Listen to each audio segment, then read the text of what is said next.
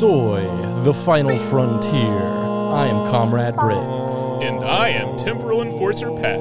These are the voyages of the starship USS Diet Coke, our ongoing mission. To explore new Trek episodes, but with cringe, based and very cringe, and to boldly go where Baby Khan is adored. Soy Trek the podcast is here. One half vegan, one half queer. 100% communist, unless we have a less leftist guest. Patrick and Britain, and we're talking, joking, farting, and shitting all about Star Trek. Like our buttholes, the show is wrecked. Soy Trek the podcast is here, so listen to Soy Trek right in your ears. Oh boy, that was very high energy today. Well done, everybody. Well done. Oh. Welcome to the bridge. Wait, no, I'm sorry. This isn't the bridge. We've been moved to the lowest deck. Oh. We're below the lower deck now. Hell. Yes, we're on the hell deck. You know, the episode of Voyager, Year of Hell. They were just on the wrong deck. It's the Didn't the it lowest turn out deck. also on Voyager that Tom Morello was on the lowest part of the ship? Yeah, I think so. He was a science officer. Yeah, he was like, he was Glory Hole Ops. Yeah, he was in Glory Hole Ops, just like working in the sex dungeon. Yeah, in the sex dungeon. Yeah. Good for him.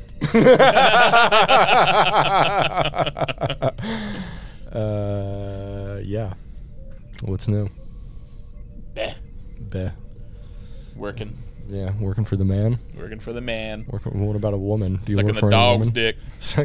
That's how I view capitalism. Yes, yeah. Sucking the dog dick of capital, my friend. Sucking the dog dick of capital. Every day, the dog dick of capital. But we're going to watch a show today about a socialist utopia. Oh, yeah. Apparently, that's what they said. That's what she said, but it's only going to be a fad. It could be a fad. Yeah. We'll see. Yeah. It's a dad fad. It's a dad fad. Dad fad. All right. You want to get into it? Yeah.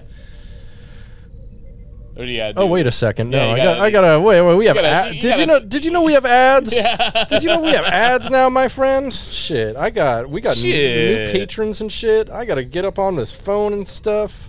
Find out who our new patrons are. Oh, and shit. Oh, man. God damn, I said. God damn. So, we have ads now, as you may have noticed. You don't want ads? Well, Soyagers, for as little as $2 a month, you can subscribe to our Patreon at patreon.com/dumbidiotbs. And you get, what do you get? Do you remember this? For how much? For $2 a month. For $2 a month, we say your name on the show. No, that's $5. Oh. $2 a month, you get ad-free episodes. Oh, okay. You get them in high-quality stereo, and you get them all at once. And you know what? This week, I might just hold back one of the episodes from the people. Oh, my God. Either the Soy Trek episode, maybe the real news. I don't know. I think we're going to start doing exclusive episodes just on the Patreon. Oh, shit. Get more people interested in it, you know? Yeah. Yeah, but if you, as you mentioned, if you give us $5 a month or more, we say your name on the podcast and say thank you to people just like Dylan Lance, Ian Killia, Nick Savard, Jordan Hale, David Craning Sights, Cappies, D. Gursky, Eric and South Slope, and Jor Moore. And if you give us $10 a month or more, what do you get then? You get access to the Plex server. You certainly do. And the Plex server is pretty fucking cool. It's kind of just like Netflix or Paramount Plus, except I don't ever delete content like those dumb motherfuckers. Oh, what? Yeah. Oh, yeah. I don't know if you heard, but they just fucking yanked Prodigy off the platform earlier this week. That's so wild to me. 3 days after they canceled it. Yeah. Wild to everybody, really. And yeah, it's really demonstrating that, like, you really need to just invest in physical media. Like, we thought, like, oh, we don't need to have physical media anymore because it's all online. And now it's like, well, it's gone forever. Yep. Exactly. Unless you go to your Plex server, which all the episodes are on there. Exactly. And that's Yeah. only $10 a month, which is a lot less than a lot of streaming sites, Yeah. you know? And Honestly, yeah. It's the I've got memory hole. Yeah, I've got a way bigger catalog of movies than any of the other streaming sites And except now- for Amazon. And now, literally, things you cannot find anywhere else. Yeah, Star Trek that don't exist anywhere else. Like, you can't even buy a physical copy of fucking episodes 11 through 20 of Prodigy. Jeez. You can only buy the first 10 episodes unless you buy them on, like, iTunes and shit. Mm. So that's all fucked up. But we also say your name on the podcast to people who subscribe to that. People just like Joanna Hearn, Electric Baphomet, Kyle Simmons, PJ Hale, Shane Sawyer, King Penumbra, SFC Punk, and Gillian McCrary. Now, I have limited bandwidth on there. I think right now I can only fit maybe a couple more people on. 2 more. So Oh, wow. if you're hearing this, go subscribe like right now, because I only have so much bandwidth and stuff. I don't want to bog down my computer or anything, and so I'm only opening up 10 slots for this. I've got about 10 friends who have it too, and like I can only do so many transcodes at a time. My system's good, but not like that good. So Yeah. I'm going to limit it. So if you're listening to this right now, you were interested in the past, go sign up right now. Yeah, sign up. Got to go to patreon.com/dumbidiotbs. Once again, that's patreon.com/dumbidiotbs, which stands for bullshit, but also stands for bourbon sink. A sink full of bourbon. Pouring it out. Not going to drink no bourbon no more. No. No. Let's get into the episode for this week. Yeah. That's not the right episode. We're going to go with that episode. So we watched Strange New Worlds this week. Brand new episode. This one was released on the 29th of June, 2023, today. Although technically it was actually released yesterday on accident, I guess. Oh, was it? Yeah, I apparently. could've probably watched it, but- Apparently, yesterday, for a very brief moment in time, they uploaded the entire season of Strange New Worlds for like a couple minutes, Oh my god. and people were like able to kind of watch it, but then it was like pulled immediately, and then they just put up the most recent episode, and they kept it up since like 4 p.m. yesterday. I hope that's not a bad omen. That maybe they were thinking of axing Strange New Worlds next. God, if they do, I'll be unhappy. I will kill myself. That's cool. I can kill you. Yeah. Yeah. So this is the 13th episode of Strange New Worlds, and the 3rd episode in this season, season 2. I already said when it was released, and this is 886 out of 886 episodes released in all. This one was written by David Reed, who wrote 26 episodes of The Magicians. So I assume he was brought over by, I think, Henry Alonzo Myers, I want to say, did The Magicians before this, or maybe it was Akiva Goldsman, but either way. He also wrote 2 episodes of The Boys. And he wrote one more episode of Strange New Worlds, one episode of Strange New Worlds, which is going to air later this season. Okay. And this one was directed by Amanda Rowe, who has done 8 episodes of Nancy Drew. So I assume she was brought over by the new showrunner of Starfleet Academy, which is going to be showrun by the lady who did Nancy Drew. And You think they'll probably try maybe No, they probably can't. Like, put the cast of Prodigy and Starfleet Academy. No, that doesn't really, because it's supposed to take place like post Discovery, I guess. Oh, damn. So yeah, I don't think that'd really work. Although that would be fun. Yeah. But I mean, I guess they could put the actors in there if they want. Wait, so it's going to take place in the year 3000 something? Yes, Ugh. from what I understand. No. In the year 3000. I don't like that time period. I don't at all. I think it's really stupid. Yeah, I'm not a huge fan. But anyway, the director, Amanda Rowe, also did The Elysian Kingdom, the episode from last season that I did not like. Yeah. The one, I liked it. The one that was like real camp, but not my favorite. Yeah, it makes sense because Leon had a nice little part in the Elysian Kingdom episode, and she gets to act her ass off in this episode. Yep. It's a capital A with a tilde. Except for one moment where she is not acting at all. Yeah, we'll get there. So We start out. Security Officer's Log, Stardate 1581.2. Nobody told me when I took this assignment, by the way, this is on talking right now. Nobody told me when I took this assignment just how many friends it would make for me.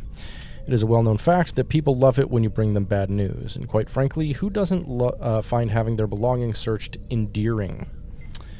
And then we go to a few scenes of her while she's saying this. Little madcap adventures. Her little chief of security ACAB adventures. She's first forced to step between a Denobulan cadet and transporter Chief J, the new twink on the show. The former accusing the latter of using the transporter to steal a ring given to him by his mom. His matriarch. His matriarch, yes. Yeah, could be. No, it's his mom. It could be any of his moms. It's mommy. Because they all have because the Denobulan's have mommy. They have multiple moms. Yeah, it's his mommy. It's his. He's a pay pig for this one. Yeah. Yeah. It's that type, that kind of thing. Got you. Yeah. I mean, they do like to have all their weird sex shit. I mean, don't kink shame. It's not that weird. Yeah. It's pretty cool. So she then, Lon then informs Spock that he needs to stop playing his his Vulcan lute quite so vigorously. And he promises to do so and asks who made the complaint, and she says, it was anonymous. Which, that's a real cop move right there. Yeah. But also, Spock, you should know that it would be anonymous. Counterpoint, the ship's hull is made out of space-age metal. I think Spock was really going at it. They haven't figured out soundproofing for acoustic instruments. He was just playing fucking Wonderwall in there. And, some guy's like, I can hear this. Actually, they said it was the heart, but it was actually his excessive masturbating. Oh right, he was pawn farring in there, doing farsturbation. Yeah. Yeah. They found a sort of service hole that connects the two rooms. And he's just been fucking it. And service hole? You mean Nurse Chapel? Yeah. Oh. Who's actually not in this episode at all? Yeah, she's not. I was not even credited, which is strange. Yeah, I was like, come on, where is she? Because she's one of my favorite characters. Literally, come on, because you can't come until you see her on screen. I can't. Yeah, I saw you. I saw you with the jacket over your lap. Yeah. Like my friend did during Out Cold when I was younger. Out Cold.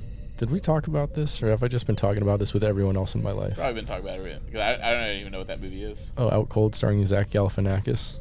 It's like a snowboarding comedy. My friend masturbated to it in the theater when he was 12 years old, and we were there, and it was weird. Was he masturbating to Zach Galifianakis? We don't know.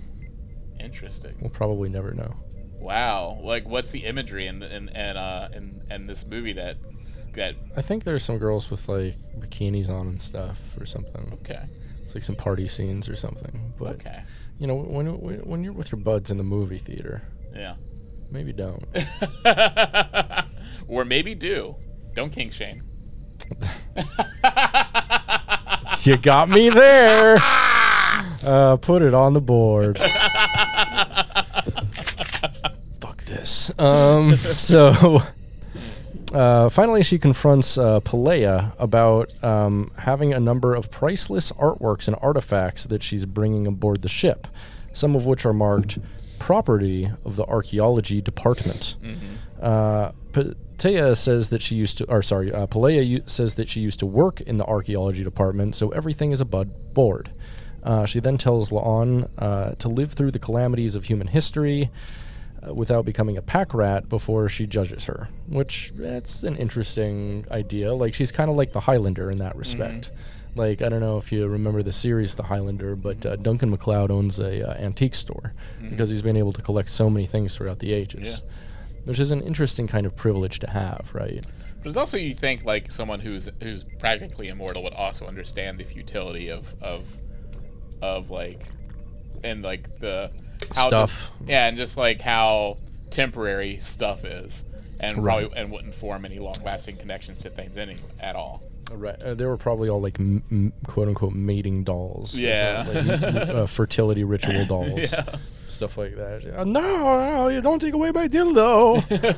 Have like one of those, like have a real doll. It's a fertility statue, but it's like it's an ancient one because they accidentally bump into it. It starts vibrating a bunch. And you've seen how latex degrades, right? Like over time. Yeah, like some people are into that. Yeah, and it just looks like a corpse with like paper thin flesh hanging from it. Don't get me horny during the podcast. Don't make me out cold right now. Don't make me out cold. Out Cold starring Zach Galifianakis. Oh, don't stop! No. I want to look it up real quick, see what it's like. Okay. So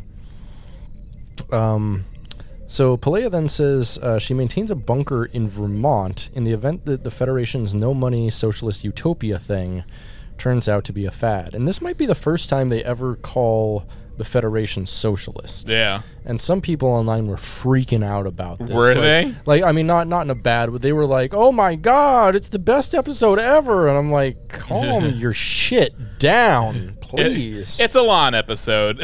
Chill. Relax. Yeah. Come on. Yeah. Come on now. Yeah, we're not, this isn't like a groundbreaking Pike episode or nothing. Yeah. Come on.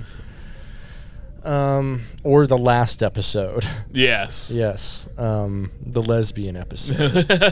Give me more. The lesbian lawyer episode. Give me more. So, she says she has a place in Vermont in case the socialist utopia thing turns out to be a fad. She notes one particular work they ask about to be a fake, so she tells La'an to tell the Louvre to stop calling her about it. La'an tells her she can take it up with Captain Pike. Oh, apparently Out Cold had a Victoria's Secret model in it. Mm-hmm. Probably. And it also had Thomas Lennon.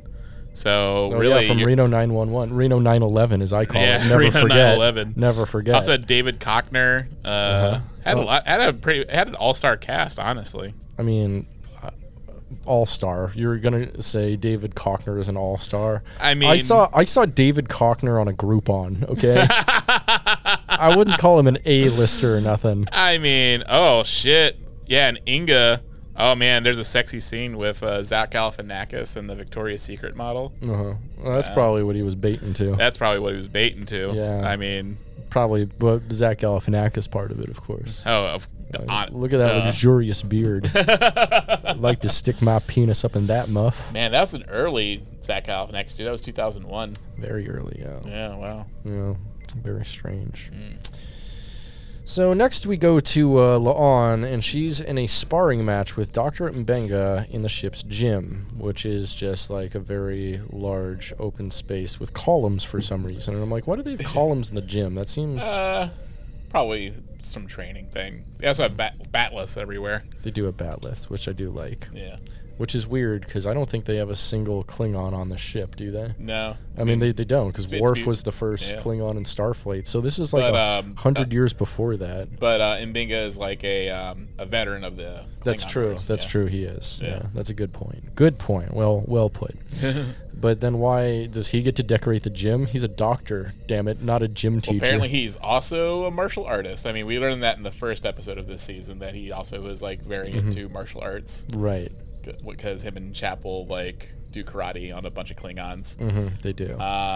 Everyone is good at martial arts in the show, and I gotta be honest, it sucks. Yeah. I fucking hate it. Like, it would make sense that La'an would be good at it, and maybe like Spock, because we've seen him put a bunch of people to sleep, but like literally everyone kicks so much ass in this show, and I'm like, I don't buy it. Like, these are like, this show is like full of twinks, and they're taking out like bears. And I'm like, that's literally not how the world works at all. That's never how it's worked. Like, no. Well, when Mbenga and Chapel like fight all the Klingons, they take they took the drug. They take liquid meth. Yeah, they do take liquid meth, but still, like, everyone, all the protagonists are kicking ass all over the place. Yeah. Except for one, they're going to kill that episode. Yeah, everyone's karate chopping everybody. Yeah, really not. I mean, and that's one thing I did kind of like about the Gorn episode they did at the end of last season. is that like no one was really effective against them. Like it was an enemy that was like actually more powerful than them, and they didn't just have like a kind of karate ex machina. Yeah.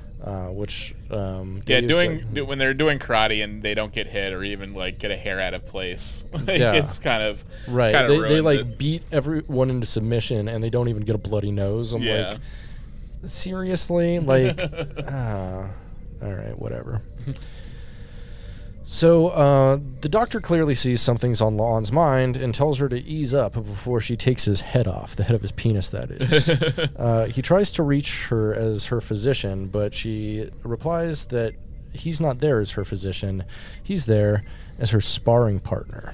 That'd be funny if he brought up a sock puppet, like, well, I'm your physician. I'm Dr. Sacco. Dr. Sacco, I think you should take a little rest, and I think you're taking out your aggression in unhealthy ways. What do you have aggression about? Is it because of your familial lineage? Because we're really far beyond that in the future, you dummy. Yeah. No one gives a fuck what your last name is. You're serving in Starfleet. Yeah, clearly there has been no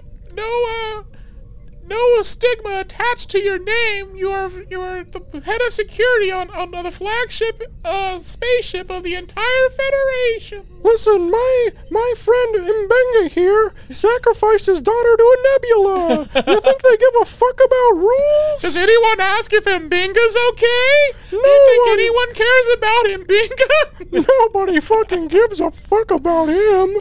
Oh, you know what? I don't think Lon has said anything to Mbenga about his daughter being lost to a nebula. That's kind of fucked up, you know? Just saying. She just kicks him in the nuts. And then she grabs Sacco and crushes him. Stomps his hand. The sock quickly fills with blood. And he's just like, oh, God. Yeah. Only if we have future technology to cure me of broken hand syndrome. So, Mbenga says as her sparring partner, he advises her to talk to her physician. So she fucking like tries to beat him up, and he throws her to the floor, and she's like, "How'd you do that?" And he's like, "I used your own power against you," which I felt like was kind of a little bit of a Chekhov's gun here. It was also, It's also more like, too, like, how'd you do that? Well, I'm a man with 6 inches and, like, 80 pounds on you, little girl, so... You think he's only packing a 6-incher? Oh, no. She's just got a 3-inch clip, buddy. You know what I'm saying? Yeah. Pound it. That's what I like to do. So... he points out that she didn't attend the party for Una in the captain's quarters the previous evening. Damn, cold. Mbenga can see whatever Lon's dealing with alone seems to be very lonely for her, and it doesn't need to be. And Lon doesn't reply, simply saying, I'll see you tomorrow. And tomorrow, and tomorrow, which is the name of the episode, which I don't think I said. Tomorrow and tomorrow and tomorrow. Oh, yeah. Yeah, which is a very... maybe Cormac McCarthy-ish thing to do, or what's the guy? On the Road, Jack Kerouac. Oh yeah, very Kerouacian thing. Kerouacing off, you know what I'm saying? Pound it. We know Kerouac out-colded a couple times. A couple times. Every time he stopped in Colorado, my friend. He was into Aspen play, if you know what I'm saying. Yeah, they had a special movie theater seat just for him. Yeah, with a rider dildo in it. You could still sit in it today, and it's just like it has like a little squirt tube full of lube. If you sit on it too hard, you could get pregnant. It's like a cast iron skillet. There's just like so much. There's like a full spectrum of human DNA on that thing. Just got a semen patina on it. Yeah. They're gonna eventually they're just gonna send it out into space so alien species can have the full gamut of the human experience. It's like they have all the human DNA. That was the true founders. The true origin of the founders is just Jack Kerouac's fucking jerkin theater seat. Yeah, bait and chair. Yeah, Jack Kerouac's bait and chair is. Yeah. Yep. On the roadhead. On the roadhead. On the Choad. Write it down. Fine. That'll be the name of your travel book that you write one day. Yeah. I'll also write it on a ton of Benadryl or whatever. Yeah. It's going to be called On the Choad. Man, my computer doesn't want to recognize Choad as a word. I understand. I understand. It's a difficult concept. So, as La'an patrols the decks, a strange light catches her eye, followed by a gray-suited dude staggering out onto the deck. She demands who he is and where he came from, and she sees he has a blood stain on him, and recognizes the injury as being from a bullet. She's like, "That's not a phaser, that's a bullet wound!" And he's like, "Damn right, I'm dead." The gray-suited man says there has been an attack in the past and urges La'an to stop it. Okay. All right. He hands her a device from his pocket and tells her to get to the bridge, and then he dies. Yeah. He's like, "Reach your hand into my pocket and grab it." Yes, all right. All right, you got to pull on it really hard. Yeah. Keep pulling on it. Keep pulling on it and then in my pocket. Yeah. I love you. Then he dies. I think he's dead. Nope, just going to sleep. Just real tired now. I'm suddenly very sleepy. You can, you know where the TV remote is, right? You Mind sleeping on the wet spot. Yeah. Come. So, a wave of energy causes his body to disappear, followed by the klaxons signaling red alert. She makes her way to the bridge, approaching who she assumes is Captain Pike. But the man who turns in the chair is unfamiliar to her. And she to him. Guess who it is? Captain James T. motherfucking Kirk. It is James Tiberius Kirk. And he says, "Ma'am, not to be impolite, but who are you?" Roll credits! Whoa. Yeah, so that's where we are. We're obviously like in an alternate universe now or something, which I could do without alternate universe episodes, really. And it's not, and unlike the alternate universe we had in Picard, the mirror universe, it's not like that either. No, it's a slightly different. It's like it's a brand new one. It's not. Yeah, it's also not the one that we had in TNG.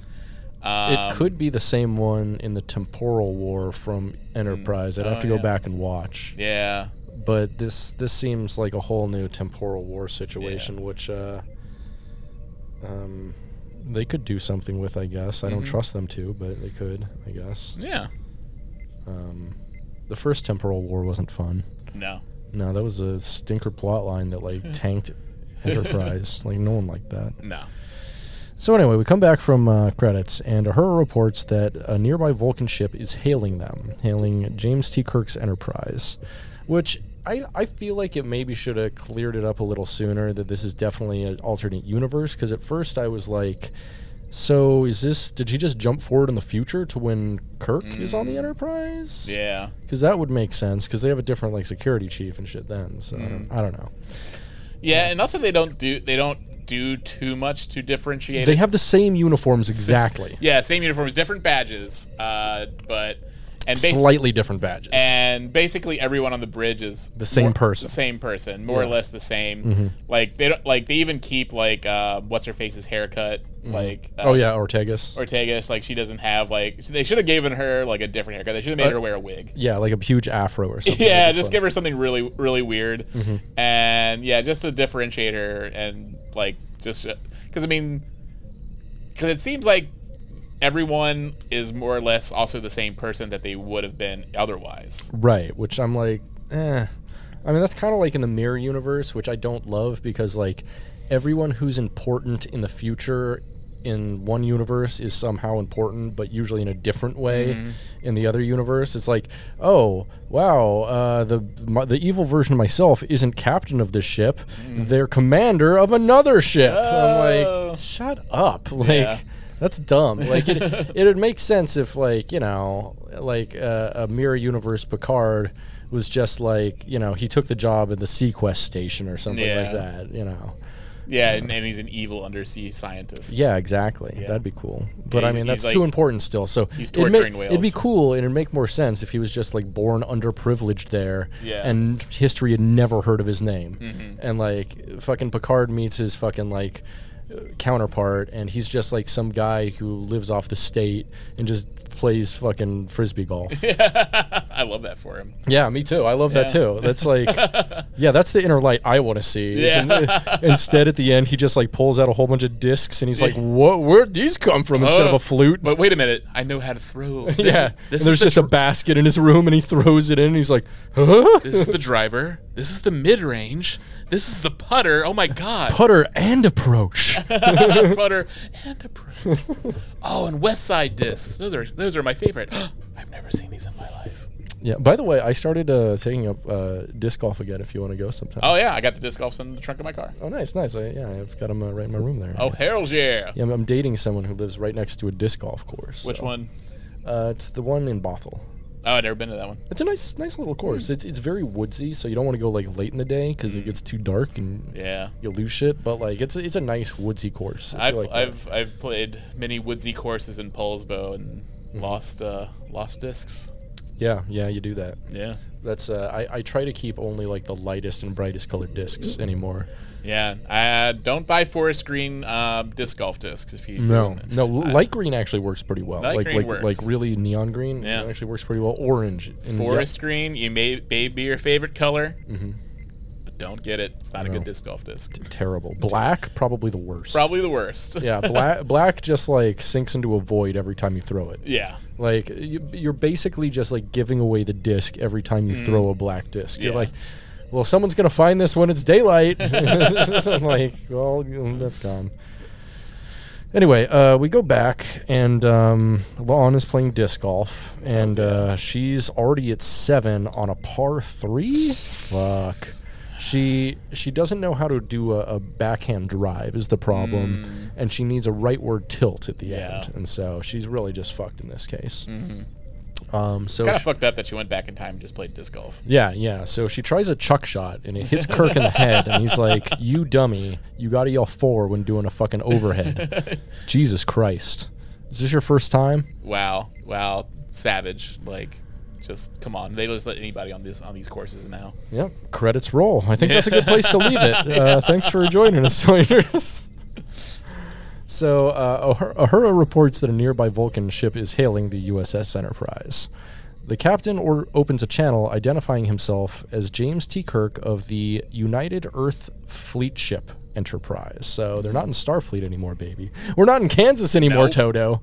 But somehow they designed the same exact ship with the same exact uniforms. Crew is on. Yeah, same exact uniforms. Mm-hmm. Yeah, I can see that maybe they just didn't want to spend too much money. No, this was a cost saver episode, which if you need to save some money, do a good bottle episode. Yeah. Like, do the fucking Ryan Johnson, The Fly from Breaking Bad, maybe one of the best episodes of the series. And I put Ryan Johnson on the map because he did a bottle episode that was incredibly effective and seriously engaging. Like, fucking... do a cave episode. Yeah, do a fucking cave episode, do a locked-in... one thing that I've always wanted to see is like someone takes over the ship and the crew gets locked in an airlock or something like that, and like they don't know if they're going to be ejected, they don't know if they people know where they are, and so like they're running out of oxygen in the airlock, and it's like a race against time. I think that could be super cool and effective. Oh yeah. Hire me. Akiva Goldsman, I know where you live. Son of a bitch. I don't take that seriously. I don't know where you live. I wouldn't bring any harm to you. You do a pretty good job on this show. I know what Trader Joe's you shop at. I'm gonna poop in it. I'm gonna poop in it. I'm gonna poop in the wine aisle. I know you like your reds. I'm gonna put a brown in front of all your favorite reds. Just gotta step over the browns. To get to the reds, you gotta step over the browns. That's what I always say. That's on my family crest, in fact. I think that's the Picard family crest. So also, I don't think because he was poop in Emoji Movie, right? He was, which I just watched the other day. How is it? Is it worth watching for Patrick Stewart? How do I put this? So recently I've had my suicidal ideations really under control. But then I watched that movie. Now I'm not so sure. No, I'm not so sure this world is such a great place to be in. It's definitely not a place you want to raise children in. That's for sure. Especially if that's the children's programming we have. Just a movie about emojis. It was like a giant tech industry ad. I think at the end I counted there was basically ads for 15 different apps and tech companies. That's bleak. It was. And there was like a part of the movie where they went inside YouTube. And yeah. Maybe we should get an Airbnb. Yeah, pretty much. Yeah. They literally had a Candy Crush section of the movie where they went to Candy Crush Land and played Candy Crush. Yep. You gotta wonder how like kids are gonna grow up. It's like poorly. Yeah. I mean, they covered us in advertisement they did. when we were kids on like Nickelodeon and shit. We were super advertised. Yeah, action figures, breakfast cereals, shit like that. Like, but it was at least was something you could grab. It's like now it's just like just different apps. Yeah, now it's like all different like content and stuff, and that's an interesting like change in our consumer market. I think because we ultimately realize like as a society, we can't keep on consuming all these tangibles because it is part of the great contradiction of capitalism, which there cannot be unlimited growth and unlimited production because that kills the planet that you're surviving and counting on. But in continuing. Tangibles, the sky's the limit. Yeah, exactly. If we can just shove something into a server farm and use, just a little lump of coal to fucking power it over in China and sell it to you that way, that's something that's a lot less tangible, and no one complains about that in the ocean because it's not going in the ocean. And people pay $9.99 a month for it and forget about it and just keep getting $9.99 a month for it. Yep. It's a subscription model. Yeah. Speaking of which, patreon.com/dumbidiotbs. Once again, that's patreon.com/dumbidiotbs, which stands for bullshit solicitation. Anyway,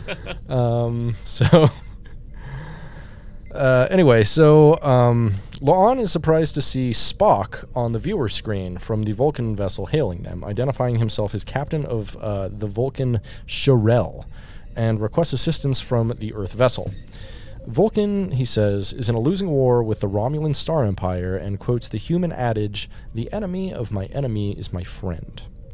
Kirk replies that this is not necessarily the case here, as the United Earth Federation has its own problems with Romulus and cannot afford to fight a war on two fronts.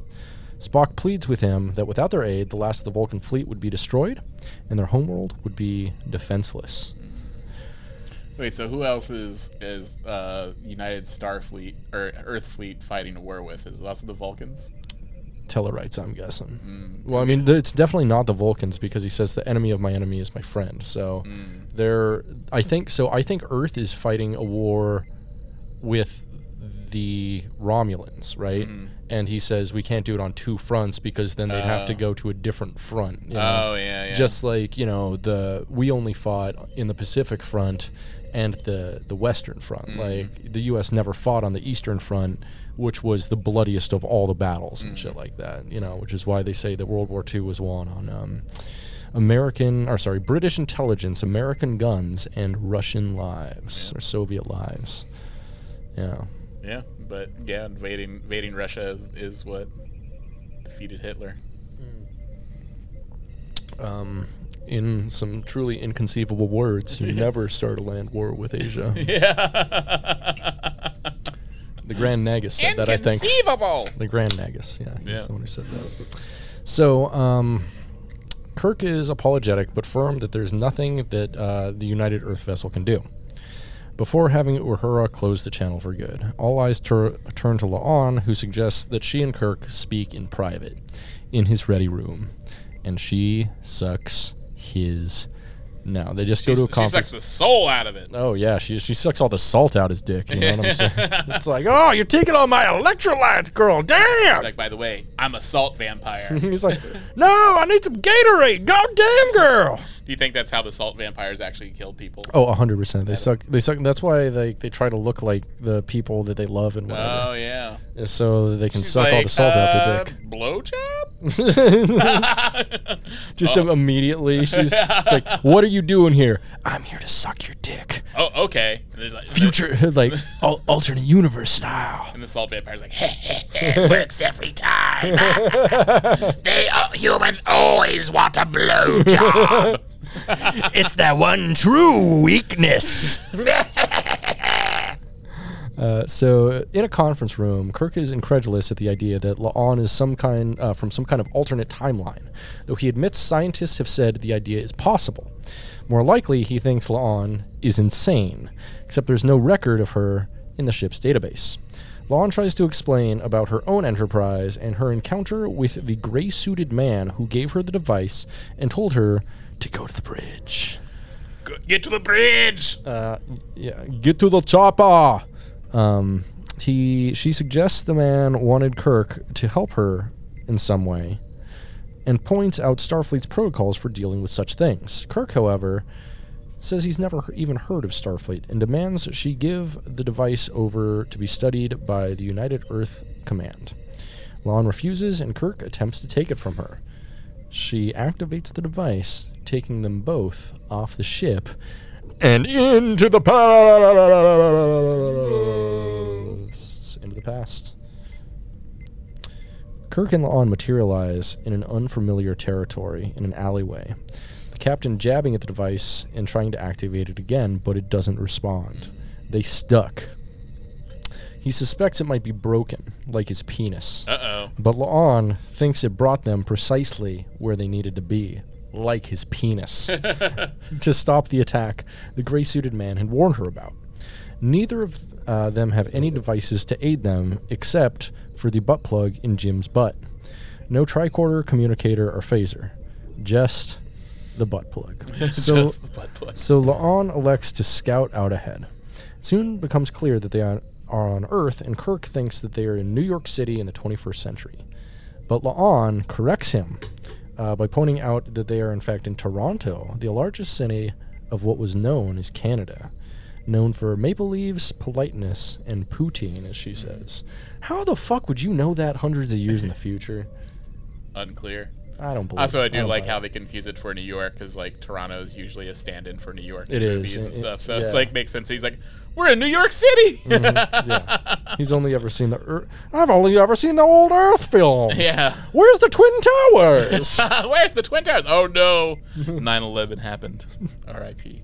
No, they were actually, so they're sent back here to 910. Yeah, 9/10. Yeah, and it's it says go to the bridge, and they can't really interpret that. So. Oh, like the guy who sent them back was Glenn Beck. Because Glenn Beck's thing was he always wanted to go back to 910. Oh, yeah, well, yeah, and the get to the bridge is they want them to get to the bridge of Flight 93. Oh. Right. And take over that plane and crash it into all the other planes.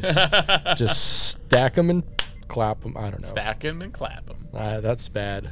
Let's not do stack them and clap them. What if they were sent back to do Super 9/11? They're like the one that landed in the field, that one has to hit the Pentagon too. Yeah, that one's going for the White House. You gotta make it happen. She's like, I'm sorry. I'm sorry. she's like fighting back against the passengers who are trying to stop the terrorists, and she's just like, I'm sorry. She's just got a little box opener and a little batleth comes out of it. Yeah, a little batleth. No, whoopsie. Just cutting off their It's heads. not you. Temporal wars. You wouldn't understand. Sorry, everybody. Yeah, honestly, how would we know if like we are in the false timeline right now? I mean, because like, what if Al Qaeda was trying to stop something in the temporal wars? You ever think about that? What if Osama bin Laden is like La'an Noonien Singh? that could be true. Yeah, I mean Like- they both have three names. Like we're Think just about it. we're just living in the altered timeline right now because clearly like the timeline still has to kind of occur. Yeah. Like it just doesn't flash and then that moment happens. Like also like, you know, those moments also have to happen in between. So Right. we're in one of the in between spaces, kind of just living through the world if that other plane didn't hit. Right. Wow. Wow. Do you want to go back and change things? Let's We've do got to go back, Marty. We're We've going back in time. We gotta go back and do 9/11 again. We gotta do 9/11 better. We gotta invade Syria earlier. We gotta blame something on them. Come on, Marty. Come on, Marty. It's just Joe Biden instead of Doc. Hey, Marty, you need to go back, pal, and we're gonna go do the listen here, Jack. He's senile and doesn't realize that he's giving us the secret time travel. We gotta time go. travel stuff like Bush didn't do 9/11 good enough. All right, Jack. So Oh, please don't read my text. Don't read my text, Marty. Don't read what I've been sending to those young children, Marty. Oh, jeez. I don't want to get fired from the TV shows, Marty. Don't read my text with Hunter, Marty. Just don't follow the money, Marty. Don't follow. Trust me. Just don't get the sports book. Don't. Fuck. So anyway, we're in Toronto, and a package just arrived for me. Cool. Cool. Must be my butt plug, the same one that Jim Kirk has in this episode. So Kirk confesses he has never been to Earth before and says it's nothing like it is in his timeline, saying he had been born in space aboard the USS Iowa instead of Iowa, which I was like, why would you? Why? It's funny. No, I mean, first off, why would you ever name fucking anything after Iowa? Yeah, honestly. It's like the USS Corn. Like, come on. Yeah, I think I drove through Iowa. It's the USS Slipknot. It was just corn. Call sign 555 NCC 666. I'm Ensign Clown. I put my thrusters into my ship. That's the only Slipknot member's name I remember. Clown. We also have Corey Taylor. Corey Taylor, that's right. He's the guy. Clown's not his real name, by the way. No, that's just his the position. His position in the band. His sex position in the band. Yeah, his position is clown. Yeah, I do bottom clown work. I also do drum stuff too. Yeah. Wouldn't it be great if it turns out they're just kind of like an orgy club, like a la, I don't know, Eyes Wide Shut, but like Slipknot kind of Eyes Wide Shut. And thing. Corey Taylor, instead of having that mask with all the spikes on it, it just has a whole bunch of dildos, and he just puts himself in the middle. Oh, and they basically make an edible arrangement out of all their assholes. Yeah, there's the one with the really long nose too. Yeah, and he just it was boop and pops a foreskin off, and it's just a big old dick. Yeah, and they just set up an edible arrangement. They're just they're all just balanced on him. Mm-hmm. You ever had a dildo mask on before? I have not. Me neither. Seems interesting. Yeah, it seems interesting. Yeah, I'm not really bottom enough for that, but it's an interesting. One time I did try to find one of those leather masks with the zipper because I wanted to wear it for Halloween. GIMP mask. Yeah, I wanted to wear it for Halloween. Don't pretend like you don't know what it's called. The GIMP mask. Don't pretend like it's not all over your Google searches. I'm sorry, your Bing. You know what? Bing It's video. probably pretty easy just to buy online now. It's very easy. No, you can get one on Amazon for $40. At least a vinyl one or whatever, not authentic leather. Yeah, this was back in the day before they just send anything to your house. Yeah, you should, if you want a good one though, you should go to Doghouse Leathers here in Seattle. Oh yeah, it's in Capitol Hill. It's super gay. They'll be like, hey big boy, hey bear, hey big boy, you ever had poop on your mustache before? Do you wanna? You wanna use it like toilet paper on your butt? I want you to, big boy. Oh wow, it has a COVID mask but with a zipper on it. That's pretty cool. I should get that. Yeah, that's like a GIMP mask. That's pretty awesome, actually. Yeah, that's pretty freaky deaky. I'm making a statement about COVID. Indeed. So, Kirk confesses he has never heard of Earth or never been to Earth, and he was born on the USS Iowa, and Earth had first been a battleground, then an occupied territory, and was now a ruin in his timeline. He then shivers, wondering if it was always so cold on Earth. Lon is unfazed, saying it's not that bad for Canada, but it would get colder at night, and they had better change clothes before they froze. Oh wow! I just realized What? The implications of this episode. What? Khan's Canadian. Canadian. He's Canadian. Canada. Oh, Canada.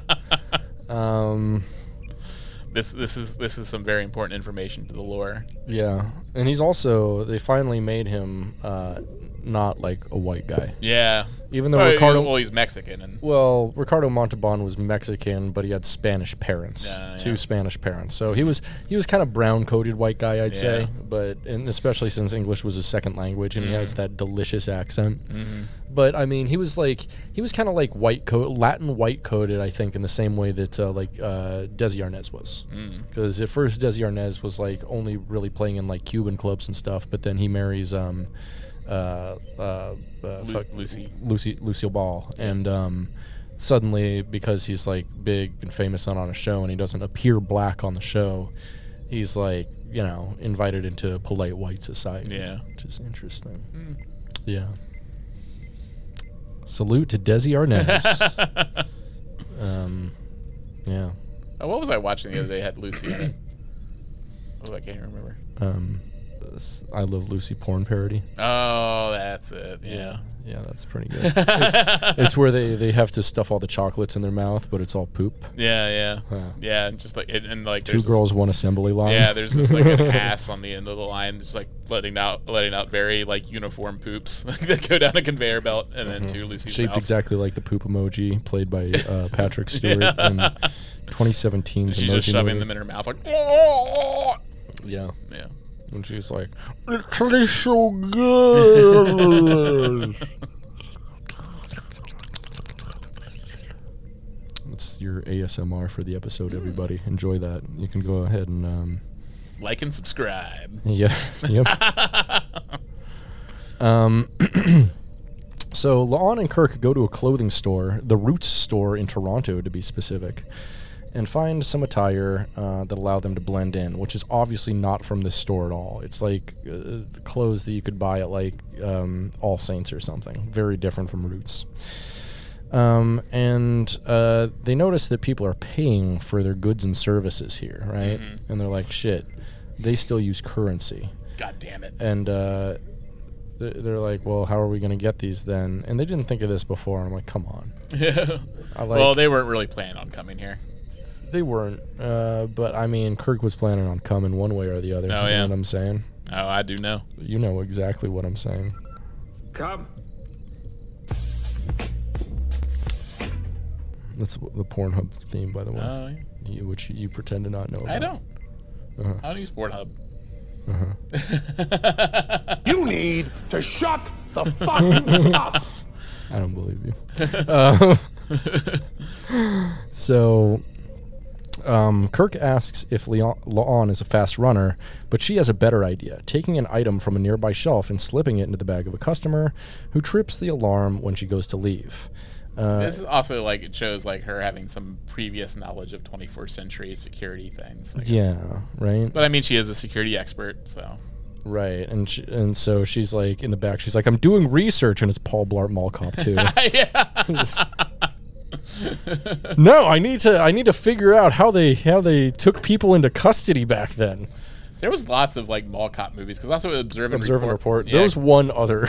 Yeah, it's not lots. Still, it's weird. Two mall cop movies. That happens. Like studios do that specifically to try to get to market first with stuff.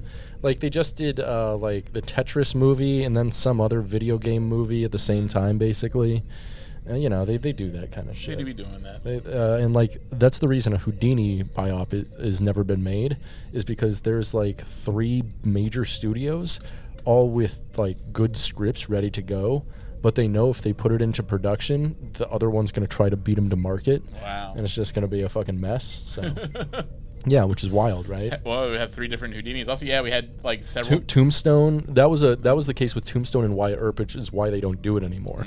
Is because Wyatt Earp tried to beat Tombstone to the market, and it was a giant fucking failure. Even though they got there first, like Tombstone beat the shit out of it in ratings and money. So. And then we also had like 2 Steve Jobs movies. Right. We had Jobs and then Hand Jobs. Yeah, and Hand Jobs. I really preferred Hand Jobs. I think you saw the porn version. What was the other one you're talking about? There was a Michael Fassbender and an Ashton Kutcher. Oh yeah, the one I saw had Michael Assbender. Oh no! That's Ashton Kutcher. Ashton Kutcher. Ashton Kutcher. Ass and Coochie. Ass and Coochie. Ass and Coochie. Yeah, it had Michael Assbender and Ashton Coochie. Yeah. All right. Well, that's the funny thing I'm going to say this episode, so we should probably shut it down now. We should probably kill ourselves. So, as the security guards take the old lady to the side, she's like, well, I just left the tag on there. Kirk and La'an make their exit, which apparently security tags don't exist in this exact same future of ours, I guess. I don't know. They didn't set off the thing. They don't have ink tags or anything like that. Yeah, I guess they didn't have ink tags on theirs. Yeah, or anything that would also trip the alarm and make the fucking security guard go, wait, you all just put on like $300 worth of clothes and are walking out. Like, people notice that, you know? Yeah, I know. Yeah, and plus, like, each one would have like a big ink tag on it. Right, or like, yeah, a big security tag. They'd be that would be funny if they just pulled them off and got covered in ink and spent the entire episode covered in fucking ink.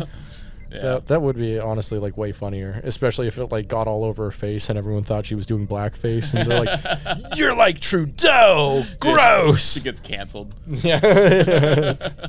Please, you have to help me. I'm trying to save the future. And they're like, whatever, you fucking bigot. Yeah, right. You're going on the internet, bitch. So, they dispose their uniforms, and La'an warns that they can't do that again. And Kirk suggests getting some currency, asking if La'an has any marketable 21st century skills before he spots something in the park that gives him an idea. And as we know from Star Trek 4, it's the park restroom. It's the park restroom.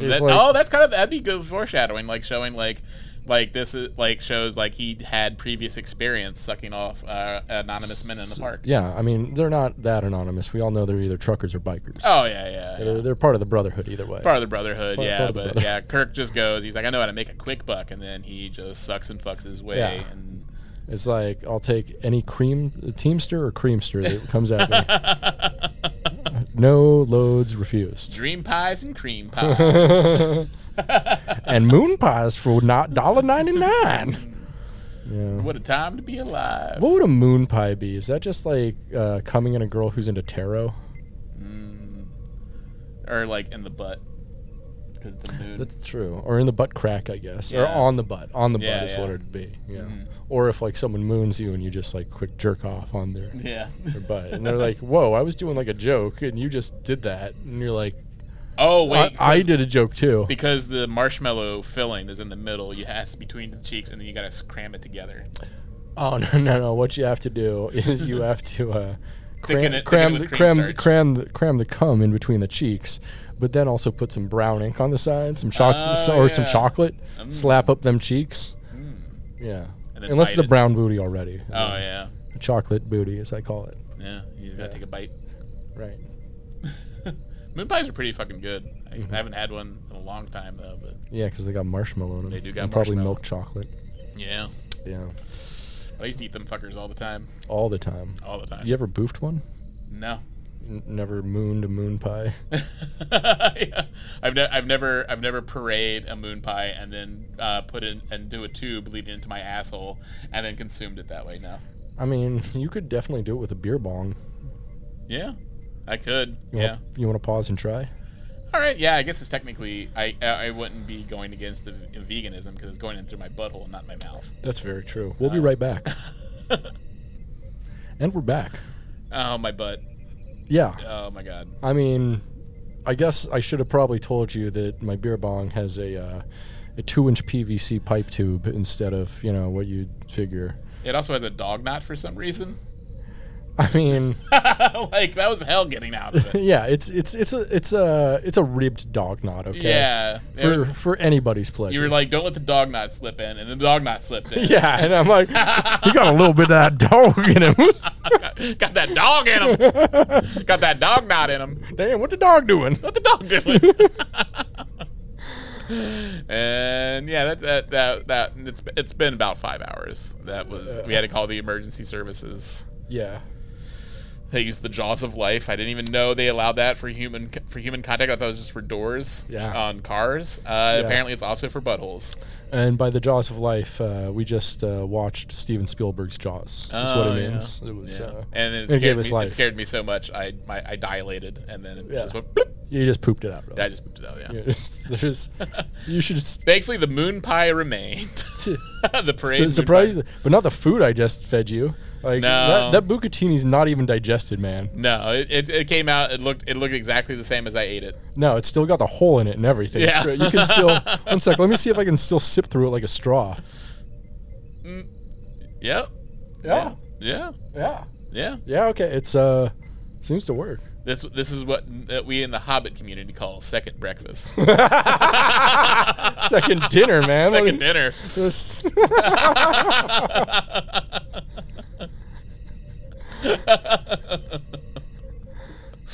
Cool.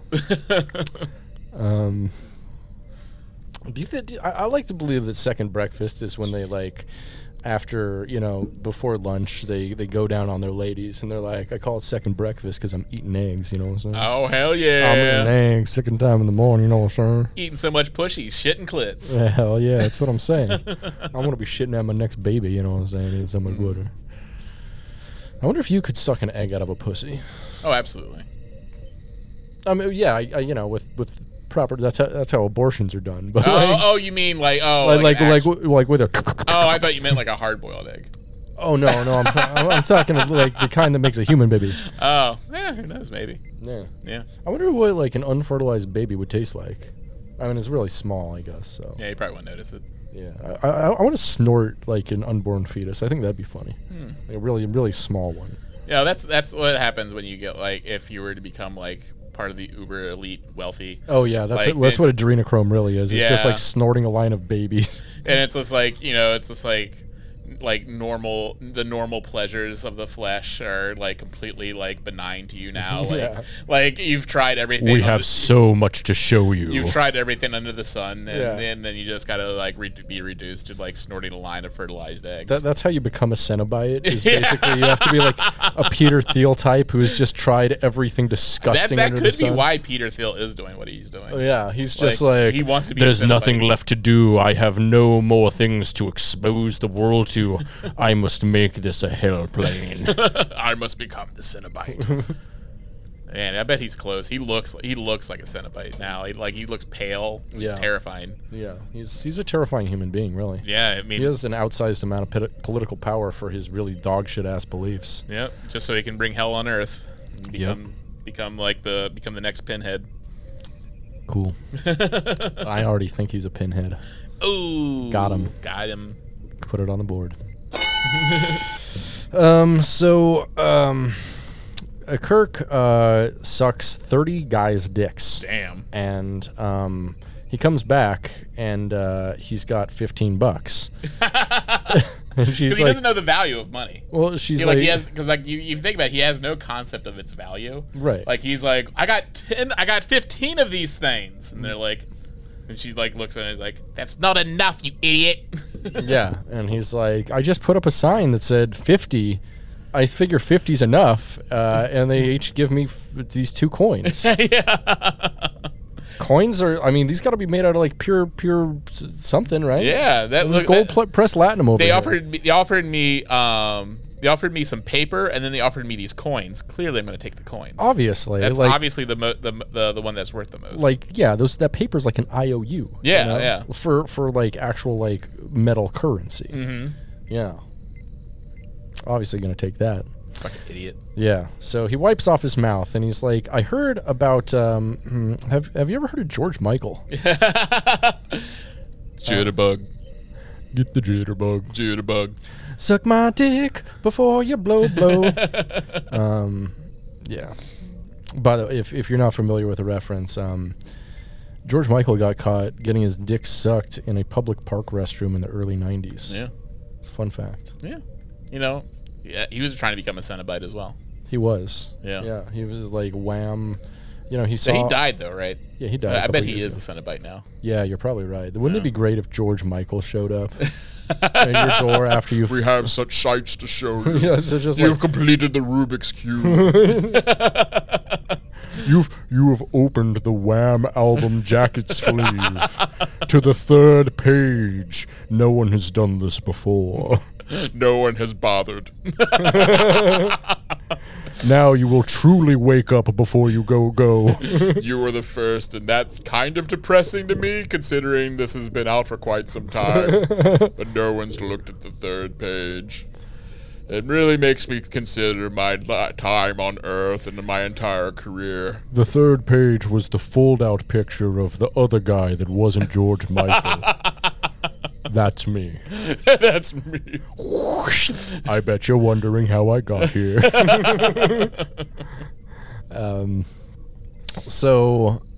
Then after he only makes $30 by sucking some guy's dicks, $15, sorry, he sees a chessboard in the park. Oh, yeah. And he's like, hey, I actually know how to play chess, too.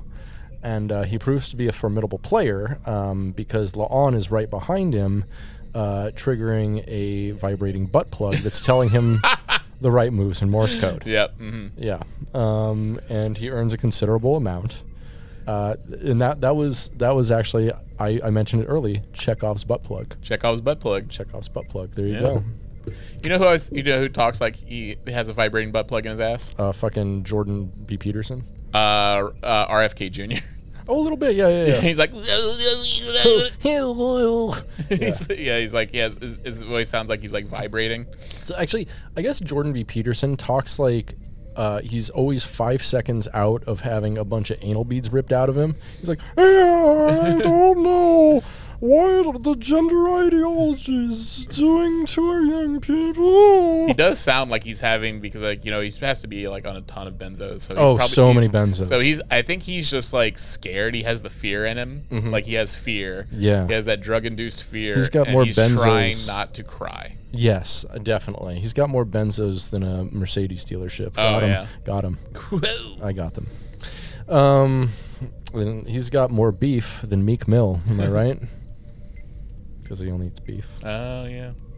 It's his daughter put him on that diet. It's slowly killing him. Good. Do it faster. So as they walk away with a bunch of chess winnings, La'an is surprised. And Kirk can guess why. She doesn't think him a thinking 5 steps ahead kind of guy. He admits he used to play with his first officer until she got tired of losing and has been looking for an opponent ever since. He calls the 3-dimensional chess of his era more challenging, calling standard 2-dimensional chessboard idiot's chess, which is basically like the exact same thing that fucking Elon Musk said a couple months ago on Twitter. Yeah. He said chess wasn't complicated enough for him and there weren't enough variables, which is why he finds a game like, I think, Elden Ring superior. Which he is so full. Like, this motherfucker has never played chess in his life. No, he doesn't. He doesn't understand the mechanics of it, because like then he would understand it is like a truly infinite combinations game that he will never truly understand. And that's the thing about him, is he's a truly incurious human being. He wants to understand things to a point where they can enrich him, and he can talk about them to the media to enrich himself some more. And that's the only level he's willing to get to. Other than that, he does not give a fuck about human knowledge or human advancement in any way.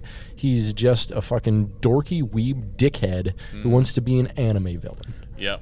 Yeah. Like, yeah, that's the thing. Like, I hate that motherfucker, honestly.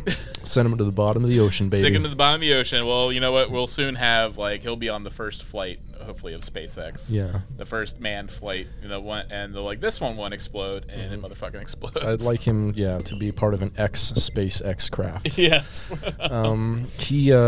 So Kirk then spots a hot dog stand and buys 2 hot dogs, offering one to La'an, who refuses.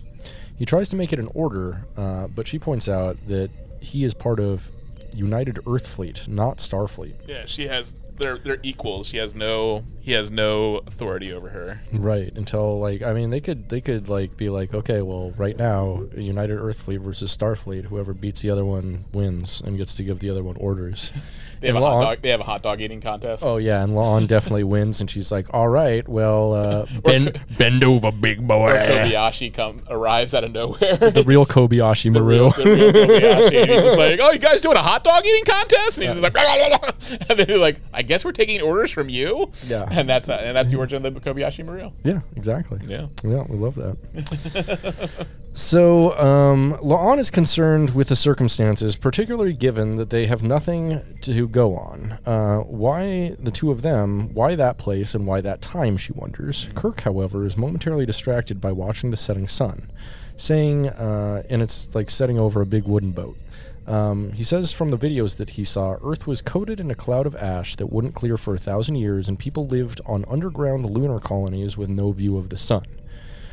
I mean, at that point, I don't know, maybe the Earth is radioactive or something, but like there's a ton of radioactivity in space on the moon. I don't see why they didn't just build underground bunkers on If anything, Earth. there's more because there's no atmosphere or anything Yeah, protecting people on the surface from radiation. Yeah, I don't understand why they didn't stay on Earth, but I'm gonna guess it has to do with like radiation or something. Yeah, shit. they blocked out the sun with Right. And I just don't see how they could advance like in those conditions, really. But Yeah, you think like they would be somewhat crappier, but they seem to have all the advancements. Which I don't understand how they did without Vulcan influence.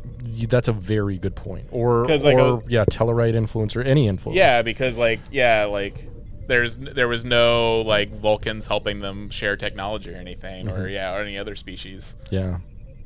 It's fucked up, man. But you know what? That's the thing. You just gotta skip past that quick part where they show the alternate Enterprise and not think about it too much. There are a lot of quick parts in this episode you have to skip past. Yeah. So, but however, Kirk advises La'an not to skip on a good hot dog if she can help it, and she finally relents. Kirk takes a bite of his and suddenly says he's going to go buy another one. Now, this part seriously bothered me. You said keep an eye out for something disturbing. Yeah. While you watch this scene, I was looking and I was just like waiting for like something like a fucked up exchange between them. Yeah, like. And I was like, yeah. I'm not seeing anything, but I was like, ew. But are they eating a plain hot dog? You're goddamn right. And he's going to go back and buy a second dry hot dog to consume. Like. The mustard and ketchup were literally right in front of him. Yeah. Yellow and red, his two favorite colors. Yeah. Like he didn't put any condiment whatsoever. Like You there's no relish. Yeah. No onion. Yeah, you figure he would be like, yellow condiment? That must be for command. Oh, your security. I've never had mustard before. Mustard was destroyed on Earth, and we didn't have any mustard seeds on the moon. We only have ketchup in the future. A true dystopia. A true dystopia. Yeah. Yeah, like, no offense to anyone out there, but if you eat plain hot dogs, there's something seriously wrong with you. No, there is something fundamentally, deeply wrong with you. Yeah. I'm even one of those people who, like, you know, we'll give a cross-eyed look to someone who eats it with just ketchup. Yeah, honestly, yeah. Yeah, I'm like, oh, so you want a dessert hot dog? Yeah, oh, so you're a big old baby. Yeah. Oh, little baby, what hot? You can't eat a hot dog. Should I cut that into cubes for you and give you a little dipping ketchup on the side? Maybe I should make it into a puree for baby and spoon feed it to baby. Yeah, ketchup. Yeah. No, you just have to go straight for the mustard. Nah, straight up. Ketchup is literally baby food. Yeah, You're putting goddamn baby food on your shit. Come on. You fucking assholes. Yeah, if you want a little bit of sweetness, that's what goddamn relish is for. That's what sweet onions are for. Yeah. You know? Explore. Like, you need some sort of, like, pepperoncinis, something. I mean, not to judge people here. Wait, take that back. To judge all of you. Judging Kirk specifically because he just crams that plain hot dog in his fucking mouth. that dry glizzy right in his fucking maw. And thankfully he's all he's a goddamn glizzy gremlin. He's so gross. He is all lubed up from his time in the park. So that hot dog it probably goes down smooth. That hot dog was basically like, Cool Runnings. Yeah. it just goes like a bobsled down his throat. It just bobsled down his throat. It just goes straight in his throat and right out his asshole. Just like it was a water slide or something. and this happened before John Candy died. So John Candy was just like, and it's Canada, so John Candy was was watching. He's like, he's like, I got an idea for a movie. John Candy was in Cool Runnings, right? Yeah, he was the coach. He was the coach, yeah. Yeah. Yeah. Anyway, so that night, they're in a giant, expensive hotel. Yeah, that's how much dick suck. How much what dick sucking buys you. Yeah. And actually, that he didn't actually spend any of that money on this hotel. He sucked the hotel manager's dick. Oh yeah, he sucked the concierge's dick. Yeah, He sucked off a coxierge. yeah. He sucked his soul out. He's like, Yeah, he's like, excuse me, sir, can I tell you directions to the nearest theater or dining experience? and then he just calls the bellboy. He's like, please lead this guest to the presidential suite. And Kirk was like, thank you. If he offers you a tip, take it. Take it. It's the real. That's how we suck dick in the future. Yeah. Y'all aren't ready for that one. No. But your kids will love it.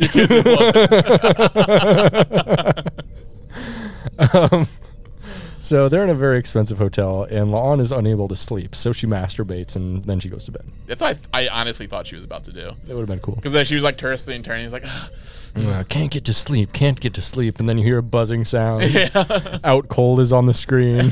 yeah, she turns on. Oh yeah, damn, Out Cold has been out. So yeah, she turns it on. Mm-hmm. It's like the hot tub scene between Zach Galifianakis and the Victoria's Secret model, and she's just like, oh, it's on like Donkey Kong, motherfucker. Oh, I know Victoria's Secret now. I gotta masturbate. So, and Kirk is in the other room watching Cool Runnings.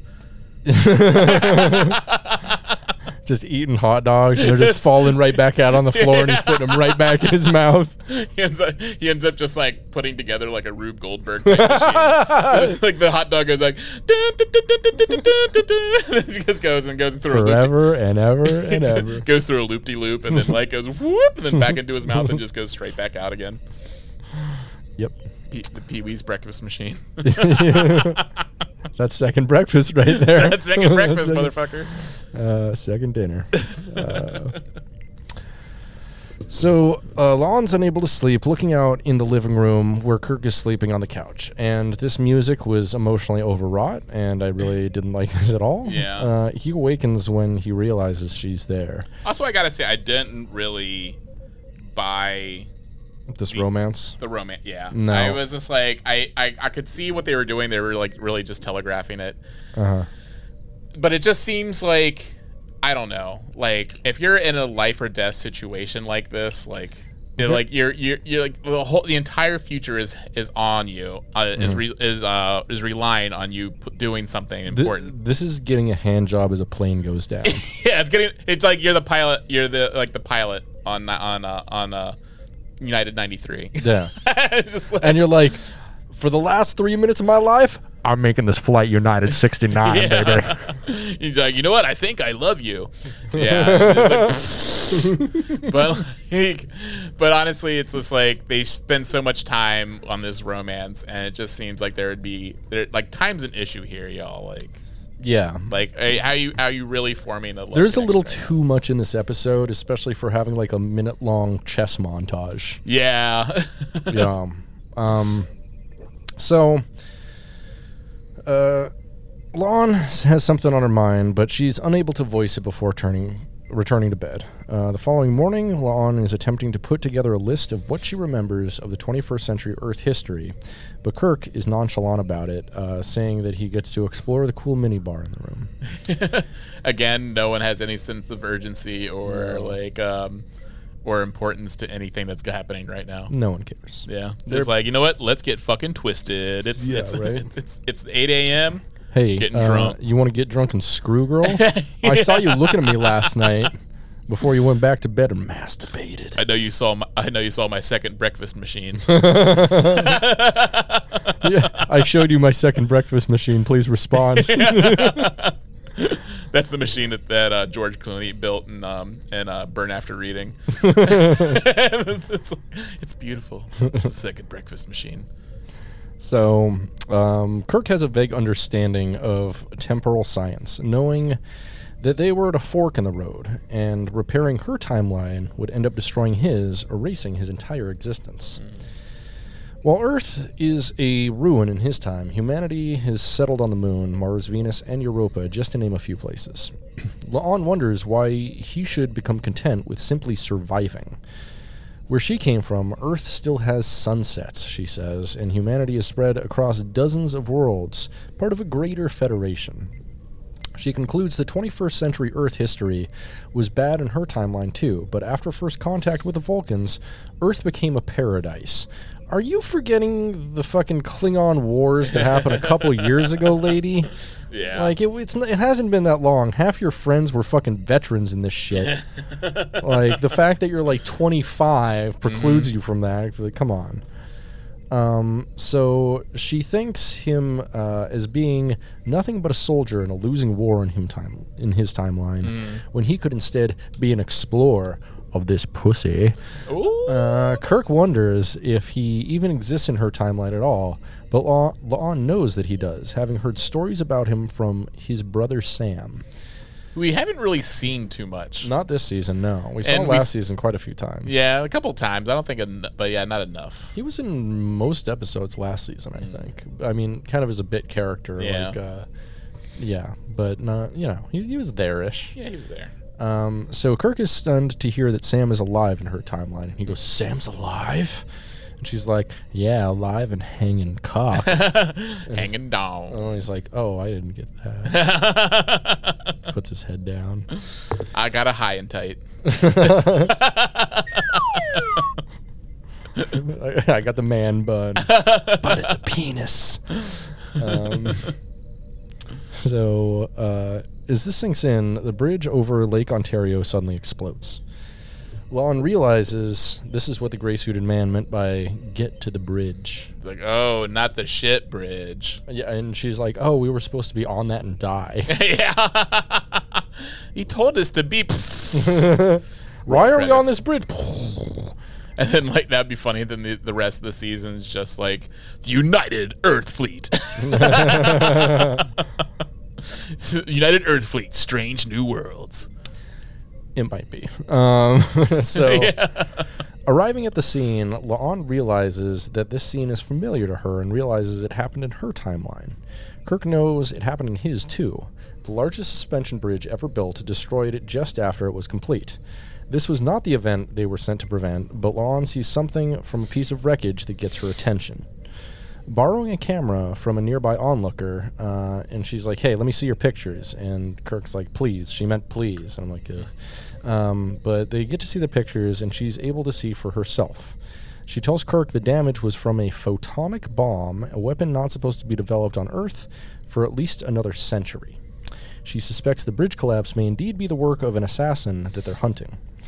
The Toronto City Police load a chunk of rubble into a van, and Kirk knows that they would not be able to follow it on foot. La'an points out the vehicle in that era La'an points out the vehicles in the era all have private ownership, and Kirk says he knows. So, coming up to the driver of a Dodge Challenger, Kirk applies the Vulcan neck pinch to disable him, and the man falls to the ground, and he takes the man's keys, which is not very cool. He should have been like, I'm commandeering your vehicle. Start United Earth Fleet. What? Then knocked him out. So La'an wonders where he learned to do that, and Kirk replies, in a sex dungeon. Yeah. You'd be surprised what you can learn there. But he's surprised. He says he spent 6 months in a Denobulan prison with a Vulcan cellmate, and said he also could make plomeek soup in the toilet, which was kind of a funny line. Yeah, I didn't mind that. Although it would have been cooler if he could have made like Romulan ale in the toilet. He's like, I also make a mean Romulan toilet ale. Yeah, I can ferment it out of nothing but piss and spit. So unfamiliar at first with the 21st century's vehicle controls, Kirk eventually gets the hang of it and follows the van through Toronto as snow begins to fall. La'an urges him to drive slower and more discreetly. He replies that discreet is basically his middle name as he drifts through the streets. La'an, however, has seen his personnel file and remarks that Tiberius was probably the least discreet middle name ever. which I agree. This was kind of not a fun or not a bad back and forth. Yeah. But we don't need car ride talks in Star Trek ever. So he defends it by saying it was his grandfather's name. He points out she does not have the most subtle name either, and La'an is silent for a moment as she realizes that he doesn't recognize her last name or her lineage, remarking on how infamous her last name is. Also, it's funny because like we didn't really have a scene where they share their names in the first place. That's true, but she does know his from a personnel file. He just doesn't care about hers. But like she never this is the first like he actually says her name. Or he's like, wait, excuse me, women have names in your future? Wait, I don't what? know about that. Oh my God, you're talking. Wait, you work for Starfleet? It's like watching. It's like seeing a talking dog. Oh, you must be the laundry officer. Yeah. You must be the ensign of giving me a drink. Hey, 2 fingers of scotch, baby cheeks. You must be the blowjob yayo-man. Come over here. Do your job for Captain. Hey, blowjob machine. Pronto. I need a smoke, too. You got any camos? Oh. Yeah, also, for some reason in this alternate universe, Andrew Dice Clay was very influential on Earth culture. Discreet isn't my middle name. It's Dice. It's Dice. I'm the Dice Man, baby. That would be funny if she's like, I've seen your personnel file. Your name's Tiberius. He's like, Tiberius? It's Dice, baby. It's Dice, baby. And like, oh. Everyone in my timeline has the middle name Dice. And then like he starts showing pictures. He has his phone with him and starts showing pictures. Like there's a giant, like in where like Zephram Cochrane had his statue. There's just Andrew Dice Clay. That's from his movie Fred Fairline. The Adventures of Fred Fairline. The music detective. Yeah, that movie's something else. Don't watch it. Watch Brain Smashers: A Love Story. His other movie. It's also terrible. Don't watch any of them. Don't watch any of his. And definitely films. don't pay for anything he's in. That's the worst. Wasn't he thing. in some good movies recently? No. Maybe I could. Maybe I hope not. Maybe I'm getting like some sort of like Large Hadron Collider glimpses of that alternate future. Perhaps that's probably like our true future. We're living in the fucked up one. I think you're having a deja vu. Deja vu, yeah. Like I just got those perceptions. Like, oh my God, he's getting an Oscar. He's doing A24 films. So, as they reach a police detour, the van suddenly turns without warning, forcing Kirk to take a scenic route through the city to intercept it. And that's in quotes, because this is a car chase scene. Yes. It sucks, and they play a stupid indie song while they're doing it. It's a complete waste of like a minute and a half of the episode, and it made me want to turn it off. I'm not gonna lie. It was it ruined the episode for me. After this, it was like a ruined orgasm, and it was just a sad cum dripping out of my fetid, sore penis. Ooh. Anyway, the van escapes, and the police apprehend Kirk for driving without a license and breaking traffic laws. And, I mean, they should probably maybe run the plates on that, find out it's stolen just recently. Yeah.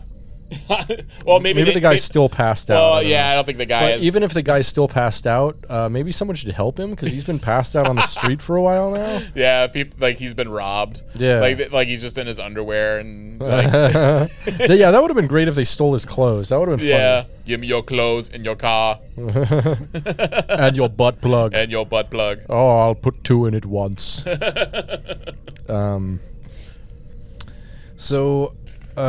Kirk protests that his license is in his other pants. Meanwhile, the photographer from the bombing scene suddenly arrives. Not at all suspicious. No, not at all. Streaming the arrest live from her cell phone is evidence of police brutality. Just then, the police dispatcher calls for more assistance from the bombing site, and the lady's like, are you trying to detain him because he's American? Because he's a famous civil rights lawyer? And then the police are like, fine, you can go. Which is the most unrealistic thing in this entire episode. I believe in time travel more than the police not beating the shit out of a civil rights lawyer. Yeah. Also giving giving up any chance to violate someone's personal space and human rights. Just like, and I know what you're going to say. Well, maybe they're Canadian cops. Excuse me. ACAB stands for all Canadians are bastards, all right?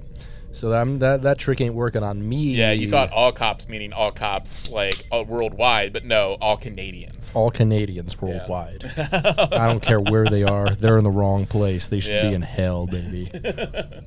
Or Tim Hortons. Fucking French bastards. They're even worse than the French, which is crazy.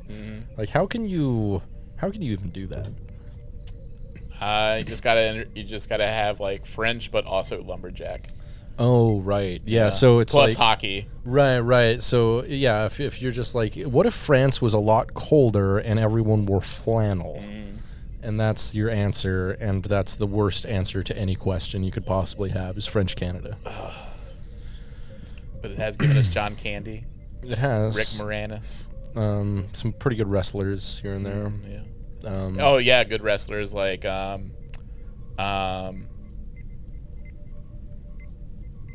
what's the guy that killed all his family?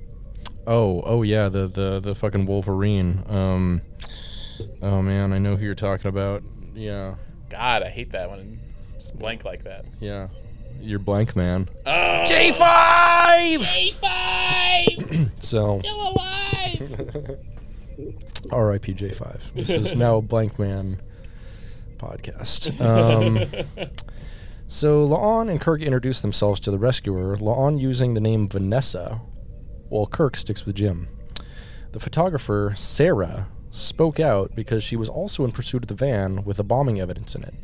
It becomes clear to La'an and Kirk that Sarah is some kind of conspiracy theorist who believes the bridge attack was intended to force humanity to back off from its plans of international cooperation instead of fighting extraterrestrial threats. Kirk tries to bluff by saying that his wife has been abducted before. La'an, playing along, says that she has, and has seen evidence of advanced technology beyond anything humans possessed. She looks incredulously at him when Kirk outright asks about the photonic bomb. Now, I don't believe in the future they will know about alien abductions, especially once we actually have aliens. I think it might be some sort of like fun fact that people share, like, you know, like... Yeah, if that's the case, there would be like a fun fact that both of them don't know outright is just common knowledge. Yeah. Is the thing, and you couldn't play along. I'd be like, an alien abduction? Yeah. Like, what's, that's just called kidnapping now. Yeah. Like, yeah. So, as they proceed through the streets, Sarah talks about her belief that an international cabal is responsible for hiding evidence of alien attacks in order to steal their technology. And she calls this cabal... Should I say it? I'm not going to. I mean, she has... This Sarah, let's just say she identifies as an anti-Zionist. First and foremost. That's what she says. Yeah. But she's anti some other things. Yeah, she's anti-Semite. Ooh, wow. I wasn't going to say that. I was going to say she's a Holocaust revisionist. Yeah, that's who she has certain theories on who controls the world and who controls the banks. Yeah, definitely the banks. Aliens control the banks. Aliens. No, she doesn't actually. She's not an anti-Semite. That'd be funny, though. She believes there's a facility somewhere in Toronto where they keep their stolen technology powered by a cold fusion reactor, and that attacks had been going on for years intended to slow human advancement. And those attacks are called capitalism.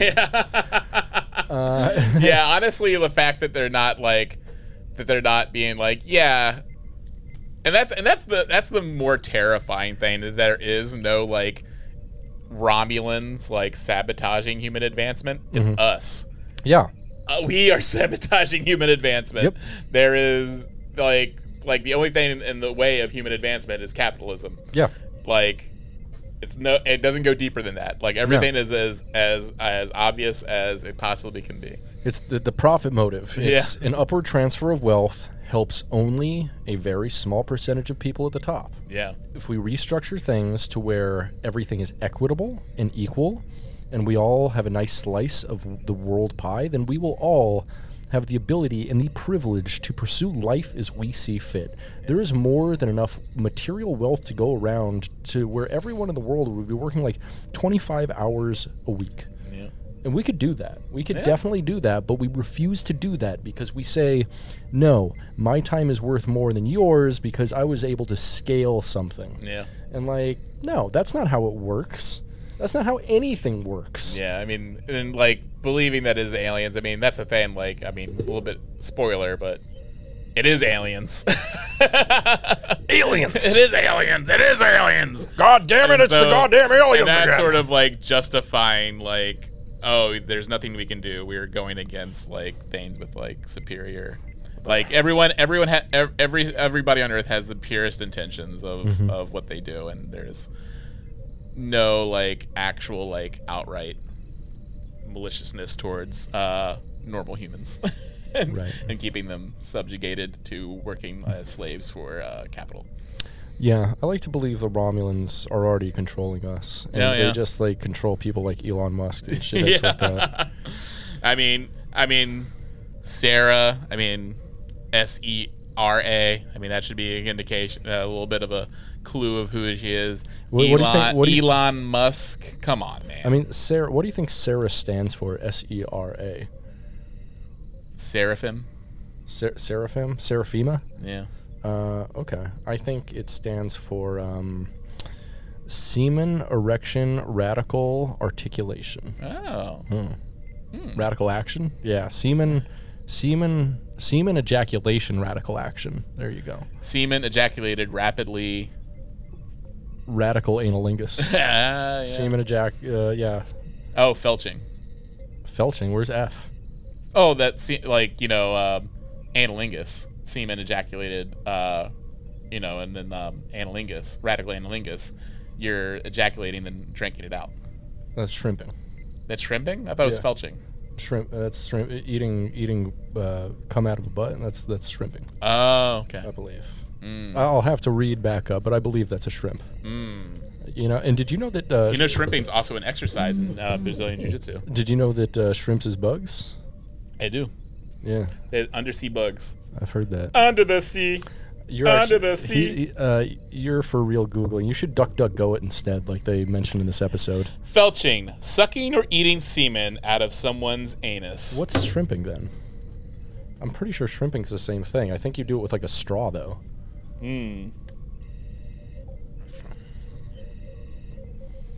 Shrimping. Yeah, Brazilian Jiu-Jitsu came up when I put shrimping in. That's pretty gay. Oh, that makes sense. Is it the same thing? Or? Oh, to suck on someone's toes for sexual gratification, because like toes look like little shrimps. No, there's something to do with a thing. They're like doing some cum stuff. Oh, for sure. felching with the aid of a straw. There you go. Boom. Okay, so we're both right. Both technically right. Yes! High five. Yes. I love when two people can be right about the exact same thing, and that thing is fucking disgusting. Also, you know what? We're also talking about a difference of coasts here. I'm originally from the East Coast. Right. You're from Alaska. West Coast and shrimp. I mean, the fucking West Coast famous for shrimp. Yeah. You're a lobster. Maybe they call it lobstering over there. Oh yeah. Yeah, or tiny lobster. I always heard it as felching. So that's why I knew felching. You knew shrimping. We're just having like it's like two tomato, yeah. potato, felching, shrimping. Let's call the whole thing. Let's get the whole thing off. The whole thing. The whole thing. Yeah. Cool. It is a whole thing. Let's get back to this. As they stop at a restaurant, La'an is uncertain what to make of Sarah, saying she is unhinged. Kirk is a little more understanding, pointing out that there was an era where humans thought aliens were science fiction, but Sarah knew in her gut that they existed and were not friendly. Sarah returns a few moments later, bringing her digital tablet, showing pictures of what she uncovered, and saying it was hard to find them, being that most of the stuff on the internet now is just stupid pictures and memes. And Kirk's like, what's a meme? And La'an's like, I have no idea. They're just asking for that to be memed. Right, exactly, which it felt very ham-fisted. Yeah. And I was like, no, I'm not going to screenshot that because they want me to screenshot that. It was very unclear. I'm not playing by your games, pal. It was very unclear what year this was supposed to be taking place during. I think now it's like 2024-ish. or Yeah, 'cause- maybe in the near future. Yeah, 'Cause, but I mean- that's why I don't like they're kind of redoing 2024.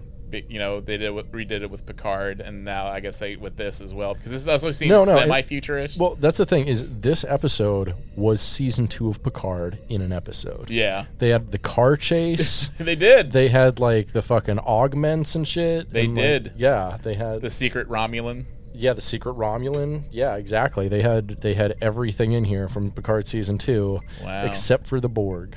Except for the Borg, and that actually saved it. No France. But French Canada. French can't. Oh, Boom! Boom! You got fucked! you got French, bitch! You got fucked! So Kirk's attention is immediately seized by one picture. Boobs. We don't have those in my future. What? Yeah. Starts hitting his head with a cartoon mallet. his tongue rolls out on the table. His eyes pop out. Yeah, she's like, "Do you need to go jerk off or something?" And he goes in the bathroom and goes to the bar bathroom, comes out, a little later. And It's like, I didn't get a chance to jerk off, but I met at least 4 guys in there. yeah, one hot dog, please. Whoop whoop whoop whoop. Tell me more about this restaurant 5 Guys you have. And they have hot dogs. Okay, let's. So are they all in the restroom? Or Or, do you just go behind the counter? What's going on? you order them all at once. Can I have less than the 5? Yeah. That's a little overwhelming. I don't have that many holes. Wait. Okay, I just downloaded this app called Grindr, and whoa, there's more than 5 guys on there. Well, I better put discreet as my full name. Tiberius Discreet Kirk. James Dice. Dice Discreet. Discreet. Hey, I'm the discreet man. Oh, yeah. Oh, keep sucking. Oh, I'm about to come. Oh, He has his Ford Fairline shades that he puts on. yeah. There once was a captain named Kirk, whose dick he needed to jerk. He jerked his cock and then he saw Spock and said, "It's time to go to work." You know what I'm saying? Oh! Bada bing, bada boom. God, I should do that for a living. He should be the next Andrew Dice Clay. The dopamine rush I get when I do Andrew Dice Clay impressions is seriously like, my medicine doesn't do that shit to me. I think you dog. should legally change your middle name to Dice. Get Britain Dice Strike. Comrade Dice Britain. That'd be your whole shtick. This is Dice Trek. Oh! There once was a Deep Space Nine whose crew was looking so fine. Everybody there had no pubic hair, so they did a Deep Space 69. Oh! Okay. God, Andrew Dice Clay could never. Like, I feel like the king has been dethroned. No, he really has. Also, I'm unexpectedly good at this. I am ashamed to have this talent. I'm sorry, folks. Yeah, it's like finding out that you can do second breakfast. It's like you're impressed, but also slightly ashamed. No, extremely ashamed. You're like, oh, I can never show anybody this, but I'm going to do it the second I have a chance. That's the hot dog coming out. So after they part ways, so where are we? So Sarah also obtained surveillance footage from a hookah parlor near the bridge explosion site, showing a man in a dark suit waiting nearby 15 minutes before the blast, like he knew the blast was going to happen. Or maybe he was just like on his lunch break. Yeah. And it's 15 minutes. Yeah. So after they part ways, La'an admits to feeling sorry for Sarah, being so close to the truth, but without the proof she needed, which is kind of how I feel about libertarians. Yeah. Like, they have so much of the right information, but all their conclusions are like, that's why we should get rid of the government. And I'm like, no, that's why we should reform government systems and make them work for the people. And they're like, no, that's why government's evil and people should fend for themselves. Anyway, here's a sub that I made in my garage. Let's go down to the ocean. Mm-hmm. And by sub, it's just a dude with a gimp mask on. Yeah. I mean, and by dude, I mean like 12-year-old girl. Yeah. That's why I'm libertarian. So after they part ways, La'an admits to feeling sorry. Kirk, however, knows Sarah is closer to the truth than she thought, pointing out that the ship in the picture was a Romulan vessel, a bird of prey, which is they really need to stop having Romulan and Klingon birds of prey. Yes. Why do they do this to us? Unclear. Like, literally, they renamed the Romulan bird of prey a Romulan warbird so as not to get this conflated anymore. Yeah. And they just fucking circled back, and they're like, no, they can both be birds of prey. It's fine.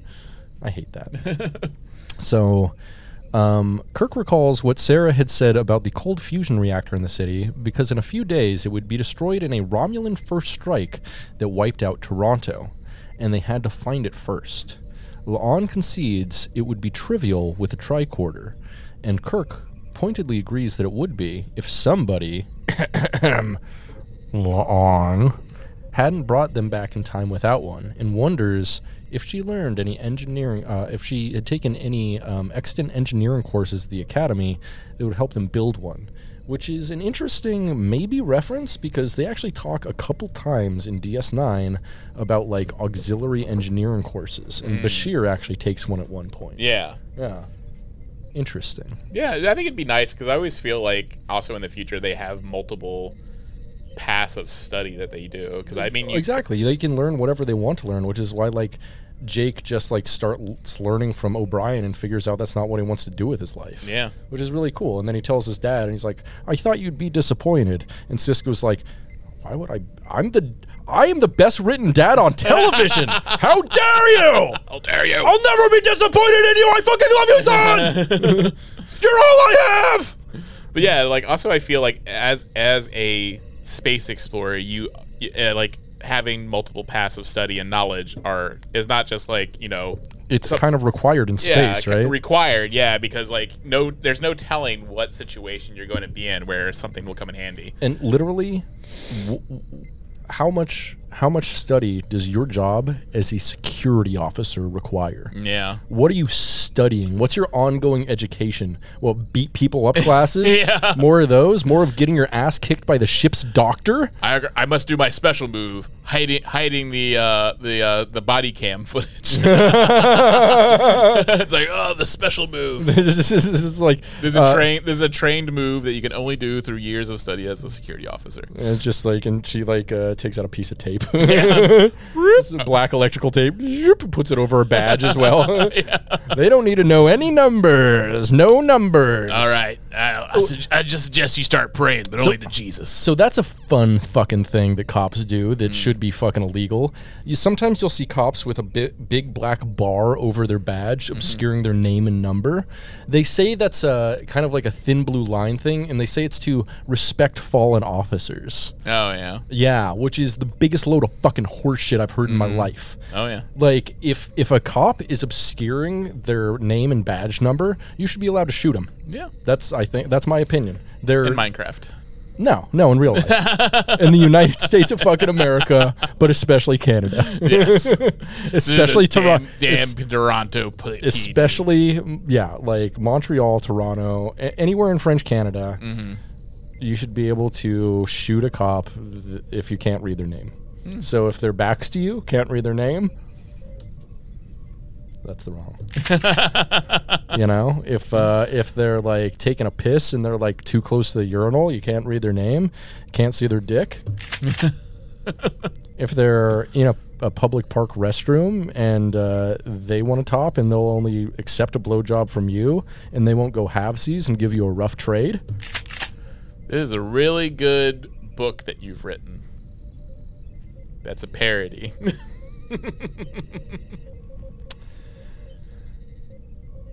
Or if you just want to shoot one.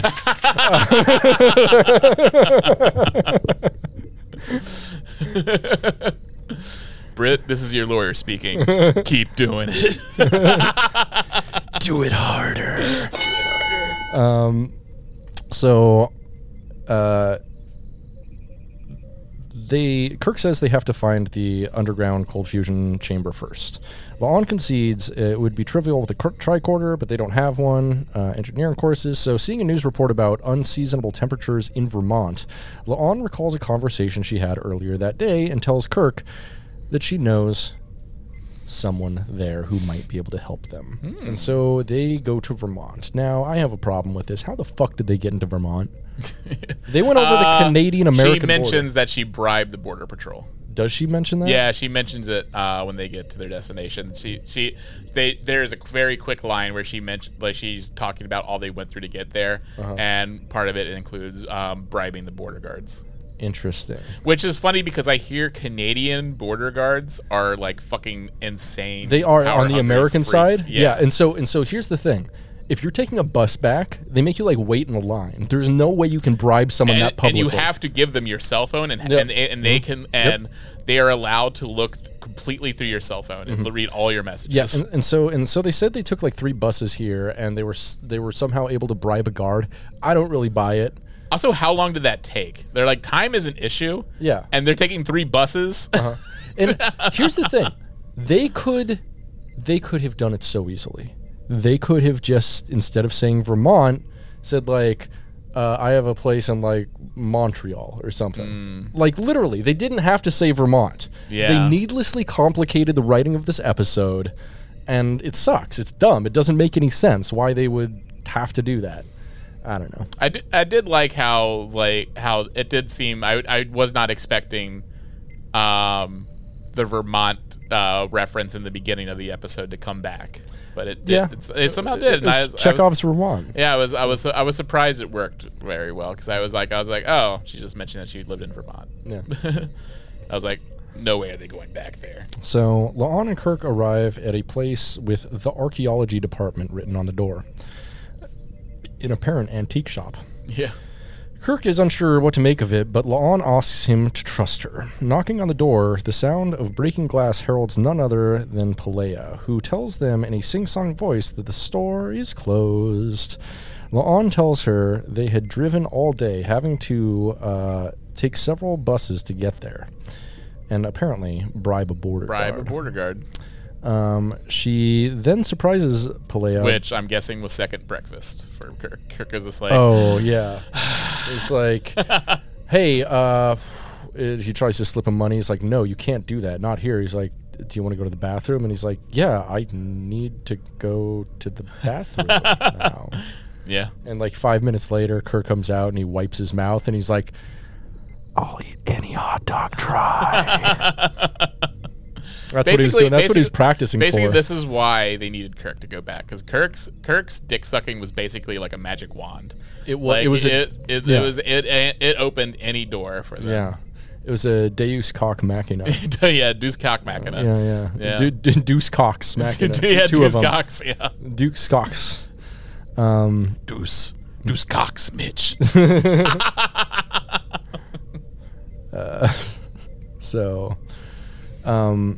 She had thought when Pelea told her she worked at the archaeology department, it was at a university, and so they checked a couple of those places, but then discovered the antique shop, with Kirk remarking that someone at the Apple store had taught him to use DuckDuckGo, which great way to slip in 2 advertisements in there. Mm-hmm. Is DuckDuckGo real? Yeah, it's like a competitor to Google that does anonymous searches. So without giving too much about herself away, La'an tells Pelea that they shared common knowledge that would break most people's perceptions about reality. They've seen the 2 Klingon dicks, and that she and her friend were on a mission to protect something beautiful, the future of humanity. Something Pelea would know was incredibly fragile. Pelea concedes that brain-melting secrets were a good enough reason to help someone, and when La'an says she needed an engineer, Pelea is taken aback, remarking that she hadn't taken a math class since Pythagoras made that crap up, which was a pretty funny line. I like that. Like that's just showing, like, I was not expecting the Lanthanites to be that long-lived. Yeah, they're basically like immortal, I think. Yeah, like kind of like fucking the Guinan and her people. Yeah. Elarians. Elarians, yeah. So Pelea also says she thinks that cold fusion was fiction, like Bigfoot and lasers. Kirk points out that lasers are real, earning another rant from Pelea about how she couldn't keep up with Earth's scientific achievements. What about her own planets? Like, you figure she got there from somewhere that has lasers, maybe? Yeah, like, that's what I was thinking. Like, I was like, surely she has to know something about engineering, but clearly she's lived thousands of years without ever... Yep. So Kirk is bemused that this is the person who in 2 centuries would be the chief engineer of the Enterprise.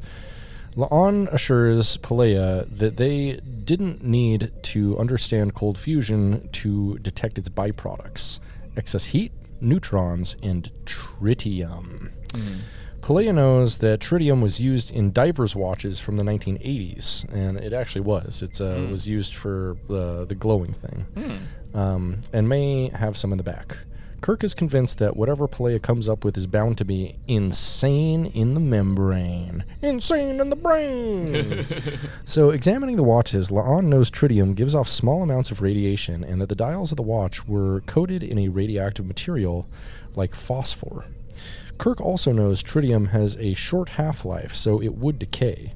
La'an pries off the glass casing covering the watch in her hand, as they both realize that if the reactive materials of the watches are exposed to tritium, the hands would glow.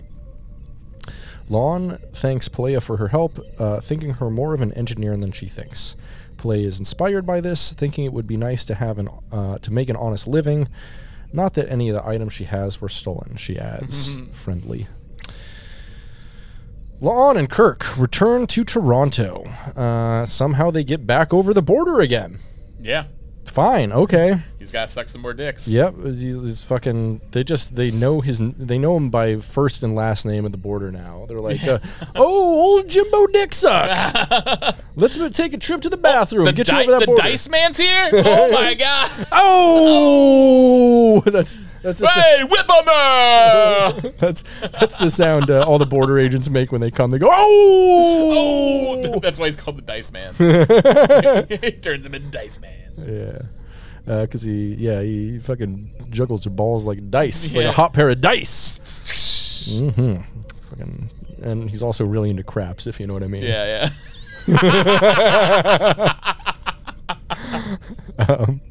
Like Patrick Stewart in the like Emoji Movie. Yeah. So they return to Toronto, where they have been wandering the streets for hours with no sign of anything glowing. Kirk wonders why he couldn't have worn the watch, thinking it's a man's watch. La'an jokes that she just wanted to be in charge because she's obviously a top. She admits that if she had been in his place, he would have not gone along with it and believes it was better with him there. Kirk concedes that if there was one timeline that could be saved, he'd like it to be hers instead so he could live there. Though he knows that's not how temporal mechanics worked. But La'an wonders, what if you could? Kirk's not so sure, thinking one timeline would not be big enough for the two of them, or for two of him, but La'an is serious, wondering if perhaps the device could bring them both back to her timeline. She confesses she finds people difficult, but admits to being lonely. Aww. Poor little lonely girl with serious anger problems. She's violent towards everybody. Oh, she's a cop. She's the ship cop. Yeah. She's a dick to everybody. Yeah, no kidding, you're difficult. No kidding, you're lonely. It's your fault, cop. This is why no one wants to date cops. She felt the weight of her heritage her entire life and thinks she's letting that go, and that it's helped by Kirk having never heard of her scarlet letter she carried her whole life. And he gives her a face, and she's like, the scarlet letter, it's by Hawthorne. And he gives her another face, and she's like, it's a story about a woman marked her whole life, like the mark of Cain. And he gives her another look. And she's like, "What? Come He's on, like, Dean Cain?" Yeah. I just had like, I'm from an alternate timeline. All I had was The Adventures of Lois and Clark on DVD, and Ripley's Believe It or Not, on VHS, and his assorted rantings about the Jewish people, their influence on American culture. Yeah, he's in some Christian films, if you know what I mean. Yeah, he's into some Christian films, if you know what I mean. If you know what I mean. So she's incredulous about him not knowing these references before he reveals that he knows who Hawthorne is and he's read the Old Testament of the Bible, which, like, why? Why would you? Yeah. Why would you do that to yourself? Yeah. He then kisses her, and after a moment, she returns the kiss. He then points out the hands on her watch are glowing, and they're close. But it turns out he just got a radioactive penis. It go radioactive when I get hot. I don't know what's going on. Oh shit! The foreskin rolls back, which is made of a lead-like material that protects radiation. Luke, use the foreskin. Use the foreskin. Yeah, but this was a very unsexy moment. I felt Incredibly. This I felt both unearned and far too heterosexual. Yeah, and that's the thing. I more or less like this episode, and except like the romance I felt was kind of ham-fisted, and then we'll get into the other scene, which I thought was really funny. Yeah. So entering a nearby building, they are certain the reactor is close by, moving out of sight when a man approaches, using a handprint scanner to access a nearby locked room. Kirk wonders if they should wait for someone to approach or come out and force their hand into the scanner, but La'an sees a sign that indicates they might not need to. The sign says, "The Noonien Singh Institute for Cultural Advancement." Mm-hmm. Which, like, you think, like, given what she knows, that she's, like, an expert on her own family background, you think she would have, like, thought of this from the beginning. Yeah. Like, oh, Toronto, that's where the Noonien Singh Cultural, the Center for Cultural Advancement is. Listen, they didn't know how to use DuckDuckGo until today, all right? Yeah. Still, you think that would be something that she would like, oh yeah, everything happened in Toronto. Yep, you'd think. Who knows, though? Who knows? So taking a gamble, La'an places her hand on the scanner, and it unlocks the door. She suspects a marker in her DNA grants her access to the building's security. Even though she's got to be like 8 generations away from Khan here. And yeah, Khan's got some strong-ass sperm. Yeah, apparently so. This fucking, yeah. Maybe she's inbred. Yeah, there's an idea. Yeah. Okay, that would explain a lot, actually. Yeah, you think, by that point, like, her relation to him, unless she, like, is she direct descendant? No matter, I mean, if she is no matter what, she's got to be like, maybe have like an 1/8 of his genetic material at very best. Yeah. Because he's like several hundred years old at this point. Although, I guess he could have fucked whenever. Like, as soon as like Space Seed, I get. Well, I know, no, because they were frozen. Yeah, Space Seed hasn't happened yet, and they've been frozen for 70 years when Space Seed happens, right? So, yeah, it can't be a direct descendant. She's got to be several generations out at least now. I mean, probably like 8 to 10 generations. So it's like, she's as related to them as I am to like fucking French royalty from like, the 1600s. Yeah, it's like, it's completely negligible. Everyone technically is. I'm guessing there must be there's still some DNA, and that's good enough, I guess. Yeah, and so she feels like a huge fucking cloud hanging over her head, even though everyone's like, yeah, we forgot about that like 200 years ago. Yeah.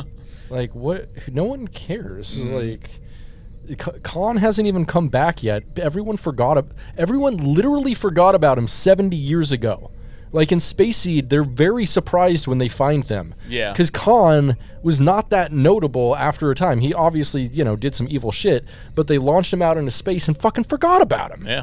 And then when they find him, Kirk doesn't think it's notable enough to even tell Starfleet that they set him down on a planet and gets fucking blown up. Like, it's like, no one cares about Khan. He's not that notable, so why do you keep fucking shoving him in the series? Well, I mean, technically he is like second Hitler, so he is, but we still talk about Hitler today.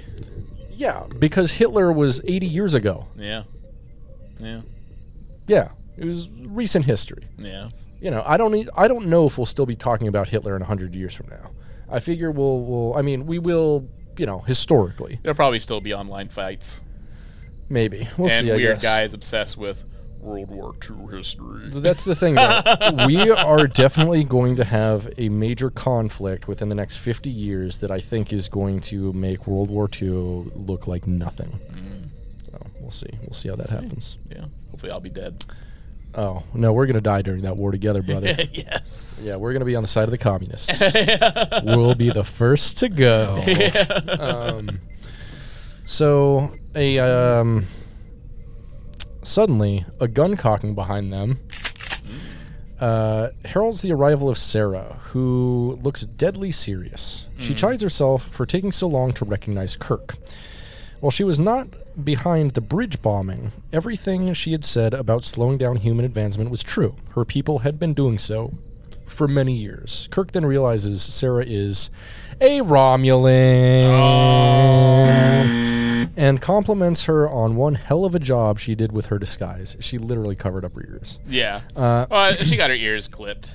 Yeah, like a feral cat who's neutered. Yeah. Yeah. I wonder if she can breed anymore. Yeah, unclear if she's like also one of the forehead ridge Romulans. Very good question. So Sarah admits she wasn't quite used to the ears before ordering them to take her inside. Kirk refuses, saying that if she shot them, the building's alarms would go off and security would seal the building.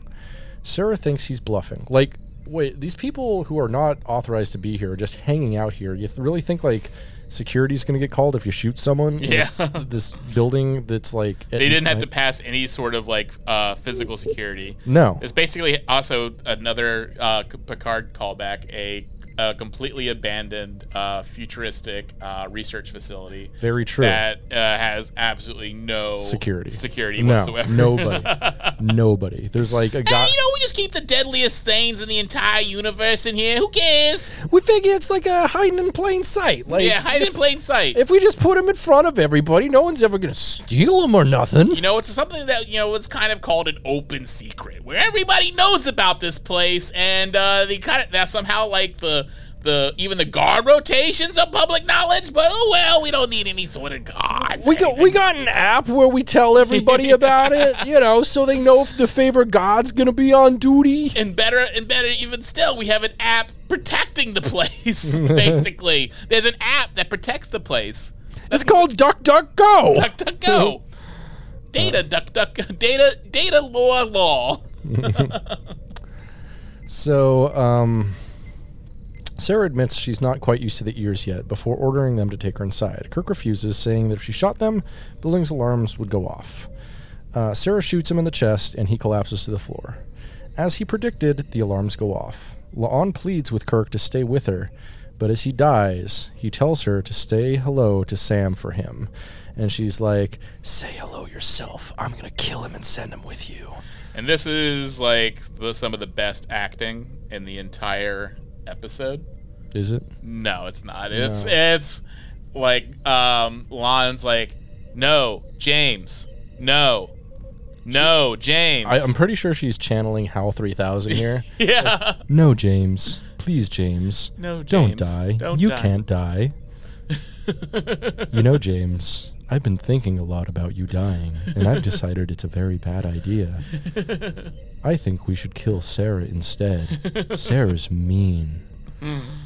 So he dies. He dies. Sarah concedes it was impulsive of her to kill him, but it was worth it to be the one to kill James T. Kirk, which I agree with, but also Soren.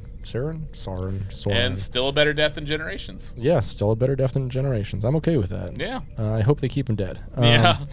When La'an rushes to attack her, Sarah grabs her by the throat and pushes her through the unlocked door. Pretty hot. Yeah. Pretty hot, not gonna lie. And is that all it took? Is just pushing someone? Yeah. You could have pushed that door open yourself, lady. Yeah, it was already open. It was green. Yeah. So Sarah pushes La'an through the corridors, shooting down any who try to stop her. La'an points out that security would not allow her to get near the reactor, but Sarah has changed the plan. Destroying the reactor was plan A, and now they're going to do plan B because she got bred in, and she doesn't want to have a kid. Yeah, she's like, why use a grenade when you can use a scalpel? Right, exactly. And so they head to the building's genetics labs, which sounds like a joke, but I'm not making that Which joke. is so fun. Like, this place, like, they're just doing everything. They got, like, a cold fusion reactor and one wing and genetics research in the other. Yeah, this is why we need government regulation, folks. Like, these are all unproven technology. Oh, he also takes submersibles down to the Titanic. Yeah. What we needed was like a scene with the Ghostbusters where where like a competing crew shows up and they're just like someone comes to shut the place down or something. Like, hell yeah. So yes, this man has no penis. As they reach a nearby locked room, La'an is stunned to see the nameplate on the door as well as child drawings on the walls. La'an realizes that Sarah intends to kill Khan, Noonien Singh. Baby Khan do do do do do do, baby Khan do do do do do do, baby Khan do do do do do do, baby Khan do do do do. Baby Khan do do do do do do, baby Khan do do do do do do, baby Khan do do do do do do, baby Khan. Anyway, Sarah replies without irony that a computer simulation told her, explaining that time was too complex to leave to intuition, so the Romulans had built computers to calculate results of changes in the timeline. She points out that Khan becomes a brutal tyrant through perhaps, though perhaps humanity needed the Dark Age he brought in to reach its own enlightenment. Or perhaps it was just random. Either way, Khan's death would ensure the Federation would never form, and the Romulans would in fact lose their greatest adversary. This feels also like it kind of what she was describing kind of felt like from the series Foundation, where they invent something called psychohistory, which is like a math this math formula that they use to predict the future. That's also the name of the Insane Clown Posse biography. Is it really? Psychohistory, yeah. Oh, hells yeah. No, it's not. Oh, damn. I was ready to go buy that right now. It's Hatchet History. Oh, Hatchet History. That's appropriate. Yes. Insane Clown Possibilities. With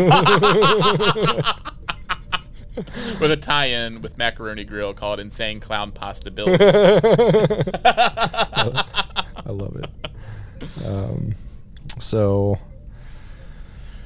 Sarah rages that entire temporal wars have been fought trying to change these events. She herself arrived in 1992 trying to eliminate Khan. She's like, do you know what the Clinton years were like? She has been trapped on Earth for 30 years, and now she is looking to take her chance. Yeah, that would drive anyone insane. Yeah, and also she's like 30, so I don't know. Well, also, like, Romulans have, like, longer lives, yeah. But still, she's 30. Yeah. La'an tells Sarah her real name, that Khan is her ancestor, and that his legacy was genocide, torture, and La'an herself. Well, because he fucked. That's also like I think she at this point she already knows that because obviously like why else should she hate her last name and shit? And also like why would she also like keep her alive at this point? She needs her to open up the door. Right, exactly. So Sarah points out the device in La'an's pocket protected her from changes in the timeline. If Khan died now, she could live wherever she wanted and never hear Khan's names again. La'an turns as if to approach the door, then whirls, disarming Sarah and engaging her in hand-to-hand combat. What follows is like a 2-minute long fight scene, and it sucks. Yeah. It's like very shaky and kind of unnecessary. I really don't need this in Star Trek. No. Like, we understand the stakes. Yes. And we don't need another scene of someone holding a gun or a phaser to someone else. Yeah. It's literally every other fucking episode. Yeah. And it really gets tiresome. I was so happy in last episode no one brought a phaser to anyone. No, it was all like the Mind Palace stuff. Yeah, and that's what I fuck with. Yes. And this I didn't so much. So yeah. The Romulan strength is greater than La'an's, and she forces her hand onto the scanner. But as the door opens, La'an re-engages until she is able to get a hold of Sarah's gun on the floor, shooting her twice. Sarah falls to the floor, and Sarah presses a point in her neck, and her body disintegrates, leaving no trace she was ever there. So I guess that's like kind of a cyanide pill for them to disappear, which is kind of sick. Leave no trace, like part of the spies. Right. Like the spies, like what if repertoire. What if she like shot her in the head though? Like, she wouldn't have time. What if she shot me in the head? Mm-hmm. So the device in La'an's pocket activates, which would allow her to return to her own time. But curiosity sets in. Bisexual curiosity. And La'an enters Khan's room, finding drawings of advanced equations and cityscapes on the walls. Yeah, okay, sure. A fearful voice asks if she's going to kill him, and La'an finds herself face to face with none other than Khan Noonien Singh. Who Baby Hitler. Yeah, who's thankfully they actually made South Asian as he's supposed to be. Yeah. And he's a scared child here. Meaning that, in fact, the eugenics wars are not going to happen maybe 100 years until after they originally said they were. Yeah. Because they were originally supposed to be in the 1990s. Yeah. And I liked, they made a series of novels about the eugenics wars, and I really like what they did with that because they basically explained all of our modern proxy wars and stuff as shadow proxy wars for Khan Noonien Singh and his army. So, like, Kosovo, Gulf War, Afghanistan and Iraq, all of those are proxy wars being fought by Khan and other forces against him. Which, I don't know, that's kind of fun. That's more fun to me. Yeah. But whatever. I guess they really needed to clear this one up. So Khan gestures to a photo on the wall of himself and other children. He then asks if she was going to take him away. La'an tells him it may not make sense to him then or maybe ever, but he's exactly where he needs to be. And then she shoots him and disappears forever. Now, La'an steps outside Khan's room as security approaches and activates the device, which takes her back to the Enterprise. She returns to the bridge, finding it as familiar as she expected. As La'an had earlier told her to do, Peleia is speaking with Pike and Una about the Louvre's demand to return its artifacts, saying the statute of limitations has run out. More like the statue of limitations, am I right? Because it's a statue she stole? Okay. That was a painting. Yeah, it doesn't matter. Let my joke happen. Yeah, I'm the Dice Man! Oh! Seeing La'an, Pike wonders if Starfleet security might want to weigh in on the topic. La'an, somewhat wrong-footed after her recent experience, says she would let this one slide. She would let it slide. Let it slide like second breakfast. Hell yeah. Right, in and out, in and out, in and out, in and out. Like a Jamaican bobsled team.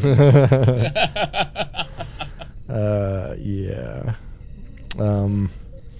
So Pike notes she is out of uniform and asks if something's wrong. La'an replies nothing's wrong, that she had needed to check on something, and now she had. What do you think she was checking on? See if the crew was there. Yeah, that's probably true. So is La'an, but I mean, like, how would she know? Because it's like the exact same crew minus Kirk. Yeah. Oh. Yeah, exactly. So he's like, "Oh, I'm keeping your seat warm, sir." Oh, and I guess Spock's probably dead now in that other Yeah, video, yeah. As La'an returns to her quarters to change, someone else is there. Agent LeMay from the Department of Temporal Investigations and Voyeurism. Say what? She was just like, Department of Voyeurism. She's like, no, take your time. You can change first. Take your in clothes front off. of me. Slowly. Yeah. Dance for me. Yes, like this is True Lies Part 2, basically. Temporal Lies. Temporal lies. So Agent Yamali from the Department of Temporal Investigations, a Federation agency monitoring changes in the timeline, who thanks her for his assistance. And she's like, you haven't heard of us yet because we don't exist until the 23rd century. Do we need to do this? Do we really need to bring in a bunch of timeline play? Because I was dreading that they would do this with Strange New Worlds. I was like, hopefully they don't do anything too egregious with timelines and stuff. Like what they did at the end of the last season, I thought, like the final episode, Quality of Mercy, they should have made that the last like time travel episode when like Pike talks to his future self. Yeah. Like that was a great way to close up all timeline anything in this. And like that had closure. But now they're like, no, we have another character that needs to do timeline stuff now. And I'm sure she's going to drag other people into this. Probably Kirk again. I don't want this. I don't need this. I feel it wrapped up pretty well. It was unneeded. Yeah. And it didn't wrap up pretty well because now we have a brand new fucking like department here that they're obviously going to make a thing. They were in DS9. Were they? Yeah. When Cisco went back to. Right. Trials and 2024. Tribulations. Yeah. Oh, not the fucking. Yeah. Yeah, that's true. They were questioning him like, you want to explain why you look like. But here's the thing. Here's the thing. They had that once, and that was it. Yeah. And you know what? They did that with Section 31 as well. Yeah. They had it twice, and then it was gone. But then, you see what they did with Section 31? Was that a good idea? No. You think they're going to have some great ideas for Department of Temporal Investigations that are going to be creatively rewarding? And that's basically what that one dude was, the one twink from Enterprise. Wasn't he also? Yeah. The unnamed guy? Yeah. Yeah. I think he was part of them, but he was from the 27th century or something like that? 26th century? Yeah. So I'm not stoked for this. I'm just going to say that right now. I dread this. I dread all of the timeline stuff they're going to attempt. It's not. We need to stop doing time trek. It's fucking Star Trek. It's fucking Star Trek. You can do a timeline episode. If they do another fucking timeline episode, especially this season, I'm not going to be a happy fan. I already was pretty disappointed with this episode, but we'll finish this up here. So.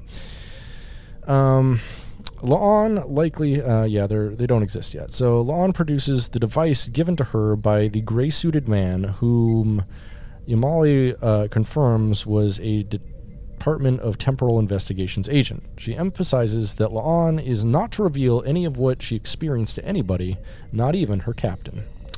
La'an is upset at the idea of having gone back to protect a mass murderer, having had to kill to protect him, and watching a friend die. Okay, lady, do you not understand that if you didn't go back, he would have gotten killed and you would disappear? Yeah. I don't know if you really understand, timelines here. Yeah, he would have, you would literally would not existed. Kerouac at least exists in both timelines. If Khan gets killed, you don't exist. Bingo. So... the agent calmly tells La'an that none of that was supposed to happen at all and points out that she had protected the timeline in a way no one else could have, asking if she was willing to undo that. La'an admits she wouldn't. Yimlei again thanks her for his assistance, for her assistance before asking for the device to be returned to her. As she takes it, she examines the time stream before she departs. So, sitting alone in her quarters for a moment, La'an removes the watch she had taken from Pelea's shop before moving over to her bed and opening a communication to the USS Farragut, the ship where James T. Kirk is serving as lieutenant. She identifies herself as security chief of the Enterprise, and Kirk is like, Lieutenant Kirk here. What, is it something Sam did? La'an bluffs by saying she was trying to get some biographical data for Sam's security file, saying she was a stickler for keeping an orderly security record. Kirk offers the real dirt on Sam if she buys him a drink next time they were at a starbase. After signing off, La'an cries to music. The end. And focuses on the watch that she has as a memory of that time they spent together. Yeah, it does. So that was that episode. I liked it. Yep. Yeah. I didn't. I know. I had an intense dislike of this episode. I mean, there was so much wrong with it. I don't even know where to begin. First off, they chose, in my opinion, by far the two least charming actors on this entire series. Yeah. And decided to put them in a standalone episode together. Meanwhile, Ortega's has personality in spades. Right. And they haven't given her an episode at all. It's like, put me up to bat, shit, coach. I'm ready. And they're like, no, Ortega. And this is the second La'an episode, I think, right? Yeah, I think so. La'an, yeah, she's just not a character I like or find believable. She's got serious anger problems and problems with her past that nobody else cares about. Yeah. She's literally... I know, the only one that cares about the Scarlet Letter that she calls it is her. Yeah, straight up. She's the only one obsessing about her last name. Yeah, maybe you need some therapy. Yeah, 100, and that's the thing is in the beginning of the episode, the fucking doctor is like, hey, maybe you need to talk to someone. And she's like, no! Yeah. And tries to beat him up. Because we also don't even have any sort of establishing scenes of anyone actually voicing any problem with her lineage. No. Like, no one. No one's ever done that. There's been 0 scenes to make it seem like there's actually an issue with her. With people are just like, oh, wait, are you related to Khan? And she's like, yeah. And they're like, crazy, man. Wow, that's cool. Yeah. Anyway. It'd just be like, if you met someone who was related to Hitler now, would you hold it against them? I'd probably think it's a little weird. I mean, you think it's weird, but you know what they would be like is they'd probably be like, yeah, I know. This is weird. I'm related to Hitler. And then you'd be like, what? And they'd be like, I swear to fucking God. That's right. I'm Jimmy Hitler. Yeah. James T. Hitler. James T. Hitler. James D. Dice Hitler. James Discreet Dice Hitler. Yeah. Yeah. I mean, I liked it. I thought it was interesting. Mm-hmm. Like, I did think it was funny. It was basically like the episode of like the whole season 2 of Picard, but better because it was faster and there was no suicide at the end. Yeah, but there was a self-sacrifice at the end. Because like season 2 of Picard could have been an episode, and but it was stretched out to 10 episodes. You know, it could have been a script thrown in the trash, and I think it would have been better that way. Oh, I've got the perfect place for this.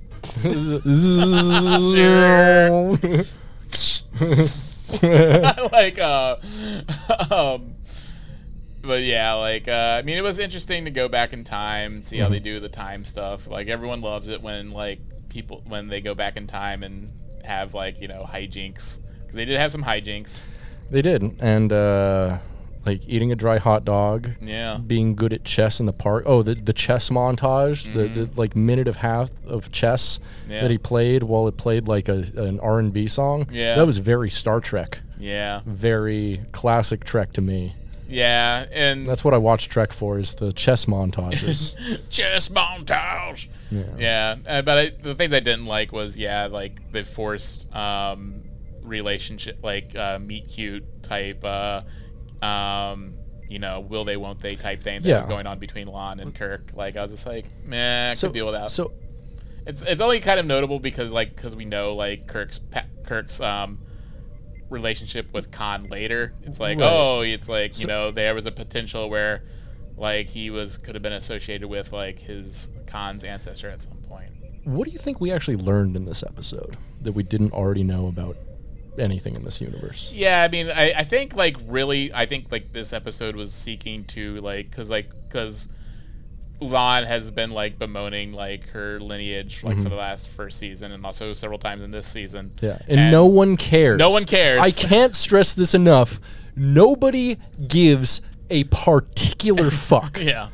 And I think this is probably them just putting a pin in it, and so they can never have to reference it again. God, I hope so. Because like I think that's what it was getting to, is like her coming to closure with her past. And I don't know. See, like, they could have done it in so many other ways, though. Yeah. They didn't actually have to literally go to the past to close her past. It's too literal. It's ham-fisted. It's like, listen, lady, you can just talk to someone and get over it. You literally therapy is free. Yeah, straight up. Fucking cops will straight up go to the past instead of going to therapy. Right? Cops will literally not kill baby Hitler instead of going to therapy. Yeah. Basically, this is a story. It's just like, okay, yeah, we need Hitler. Yeah. And like, Hitler was necessary. Yeah. You know what? That is actually the fucking subtext of this episode. It is. Yeah. Like, whether they meant it or not, that is 100% the subtext of this episode. I mean, which is bad. They were acknowledging, like, unless humanity hits the Dark Ages, it will never hit the Age of Enlightenment. I think their argument is like, hey, if we didn't have Hitler, we wouldn't have the Apple Store. Yeah, no Hitler, no Apple Store, no Andrew Dice Clay. Yeah. Yeah, like Andrew Dice Clay's relatives would have died in the Holocaust. Who knows? Right. But, if Hitler died, no, it wouldn't. But anyway, yeah, it's just like saying like, we need Khan. And just as like, you can't, it's also like, I mean, Star Trek has like, gone over this in the past. There's been multiple episodes where like they have to maintain this timeline even though it is bad. That's what like they had to make sure the Bell riots happened, even though that was like one of the darkest periods of human history that also led to eugenics wars and shit. And also it's like this is the way the timeline's preserved, so we need baby Hitler to live. And that's the thing, is like the most creatively brave thing I think that Star Trek could do is just say, hey, guess what? This isn't our future. Yeah. This is just another timeline. This is what could happen if we actually did things right. Oh, yeah. As a people. Like, and you know, it's like making sure that always to push the goalposts further and further down the road, so we know that, oh, this is in fact our future. Yeah. And you know, it's it's going to happen 100 years from now. It's the same thing that fucking loony religious cults do when they say like the end times are coming, and the end times get there and they're like, oh no, we fucking interpreted that wrong. Like, instead of just like moving the goalposts more and more, because you're going to have to keep doing this. I mean, thankfully they didn't actually say what time it was here, but they dated it by like iPhones and memes. Yeah, exactly. The Apple Store and DuckDuckGo aren't going to be around forever. Yeah. I mean, Apple Store is. That'll be the last thing. That'll be the last thing on Earth. Yeah. Is an Apple Store before the bomb hits. Yeah. We're all going to live in the giant Apple Store, and then the bomb's going to hit. Yeah, who's to say, like, if we did kill Baby Khan, like, it would be even better future. Yeah, I mean, I think the real lesson is we needed to kill baby Steve Jobs. We need to kill baby Steve Jobs. Baby Jobs. Everything would be better. I've got a jobs to do. But yeah, keep baby Hitler alive, have a weird romance. I call it in the words of Lady Gaga, a bad romance. Bop, bop, bop, bop, bop, bop. Bad romance. I can't remember how the song goes. Yeah, something like that. What? Bad romance. Yeah, something like that. I'm gonna give this one a real low score. This is gonna be a 3 for me. You know, there's things that were bad, but yeah, like the whole episode. I thought it was entertaining. It wasn't not entertaining. It was just as a contiguous story in this very good series that makes a lot of sense. This was not an episode that was good or made a lot of sense to me. Or like it was an episode that felt like it was here specifically maybe to wrap up a storyline, but more specifically to push goalposts down the road. Yeah. Like, we didn't learn anything new. It didn't have an actual message. And it just keep baby Hitler alive. It created this romance that doesn't make any sense, where like this woman is in love with a dead guy from another dimension, and they're going to try to supplant it onto her being in love with the other Kirk, I'm pretty sure. And it's like something that just doesn't really, you fall in love with specific people who grow up under specific conditions. This Lieutenant Kirk isn't the same as the Captain Kirk from the other timeline who grew up on the fucking moon. Yeah. Like I would have liked, it's ignoring material conditions. I would have liked if it was like he was somehow different, but he seemed to basically the same. I mean, I will say, like, this episode, I didn't hate that actor. Oh, I did.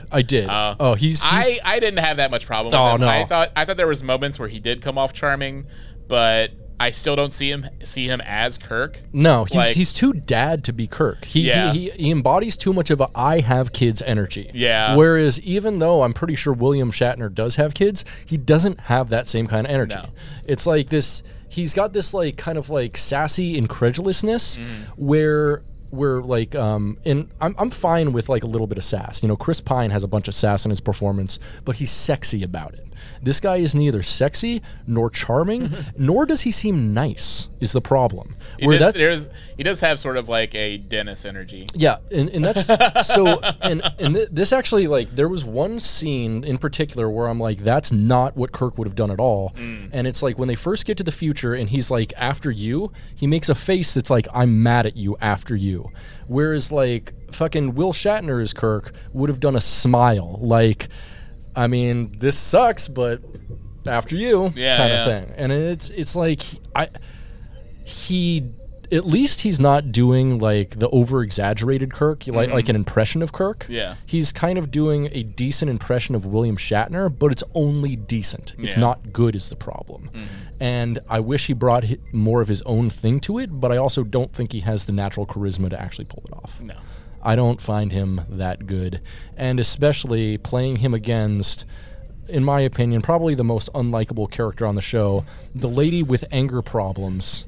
Like, and that's the thing. That's her. I do think Lon's cute, though. She's physically attractive, but Yeah. she's a jerk. Yeah, she's she's a mean to. She's a cop. Well, you're attracted to cops now? Get out of here! You're fired. You're fired from the podcast. You're fired. You're fired. Get out. You're gone. But We don't need you anymore. It was somewhat entertaining. Like, it was kind of predictable. I do feel like we've had Kill Baby Hitler type sci-fi stories before. Yeah. But Also, the hot dog situation. Jesus fucking the hot Christ. dog situation, the sucking dicks. No, that was good. That was the only good that part was good. of the episode. Yeah. I get the jitterbug. Jitterbug. But yeah, it had some problems, but I didn't have that much. I didn't hate it. Yeah. Fair. Yeah, I kind of like the Kirk. Kind of. Yeah. Well, we'll see where it goes. And also, this one didn't have any Jess Bush in it, and it had like Pike for 2 lines. Yeah. No Chapel. Yeah, it sucked. Yeah, no Chapel at all. No, barely any Spock either. Yeah, barely Spock. I mean, yeah, just he a just different showed up for a Spock. line. Yeah. And Binga had like 3 lines, probably 3 or 4 lines. No, he had that whole scene with her where they fought. So. Yeah. But I don't like. I'm fine with like neurotypical coded people in Star Trek. In fact, I like them. Some of my favorite characters are neurotypical coded.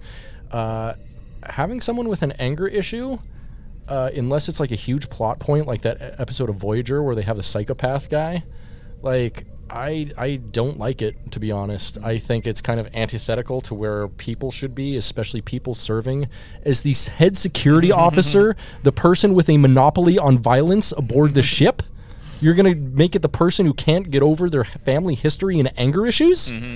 That seems... she'd be running that McDonald's like it's the Navy. Oh, hell yeah. She fucking running that fucking security department like it's a goddamn McDonald's. Yeah, she's got those boxer braids in. And she's wearing the red uniform with the big yellow M instead of the com badge. It's just like she immediately presses it and goes like, yeah, I'd like to order, And she's also wearing the Scarlet Letter. Oh, yeah. She's wearing the A. She's just adding, like, what's that for? Like, because I'm a Noonien Singh. I was like, no one cares.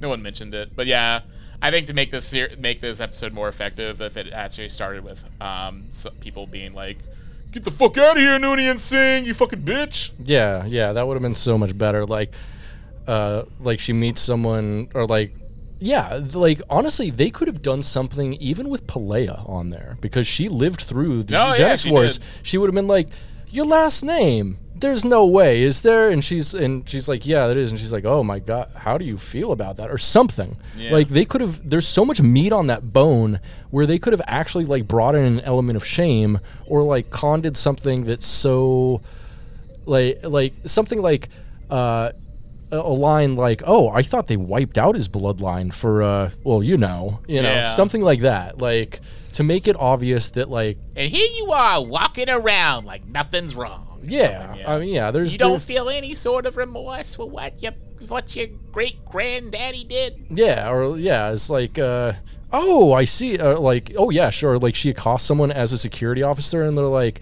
you're just like your grandfather! Or some shit like Whoa, don't genocide me! Yeah, exactly. What, you gonna put me into a camp now or something?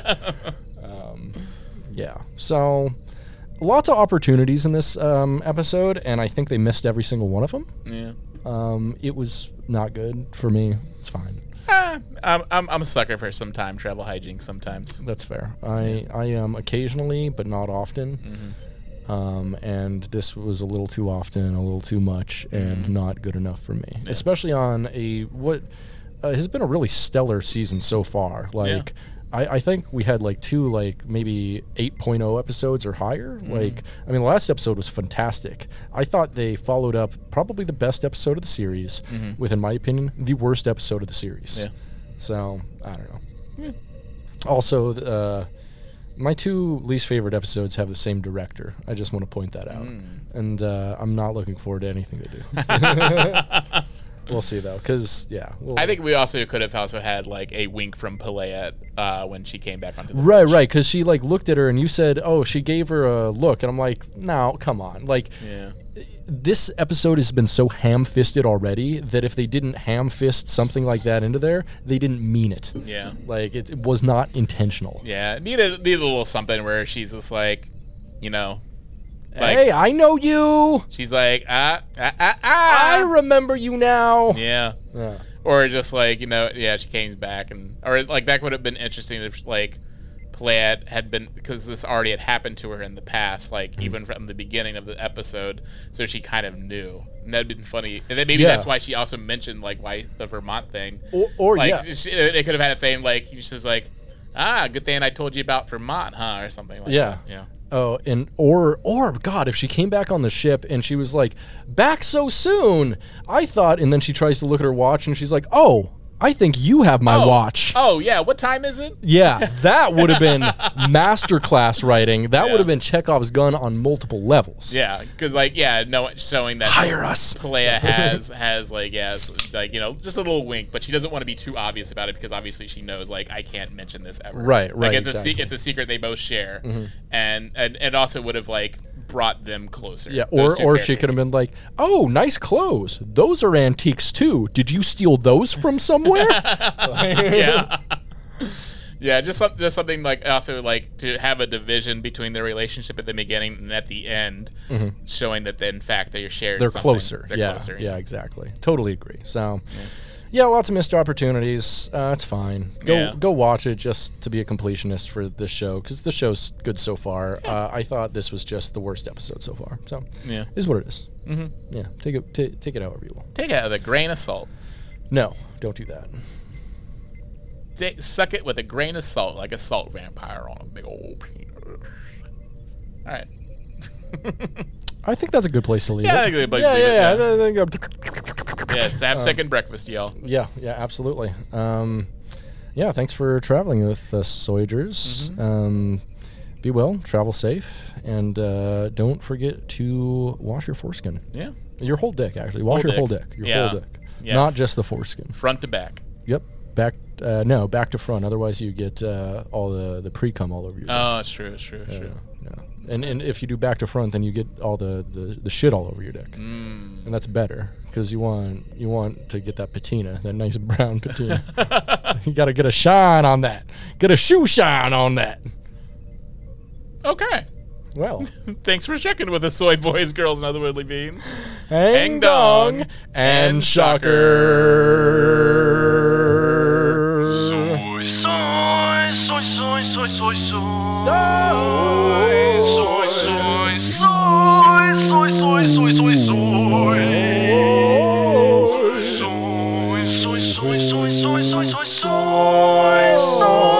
Soy, soy, soy, soy, soy.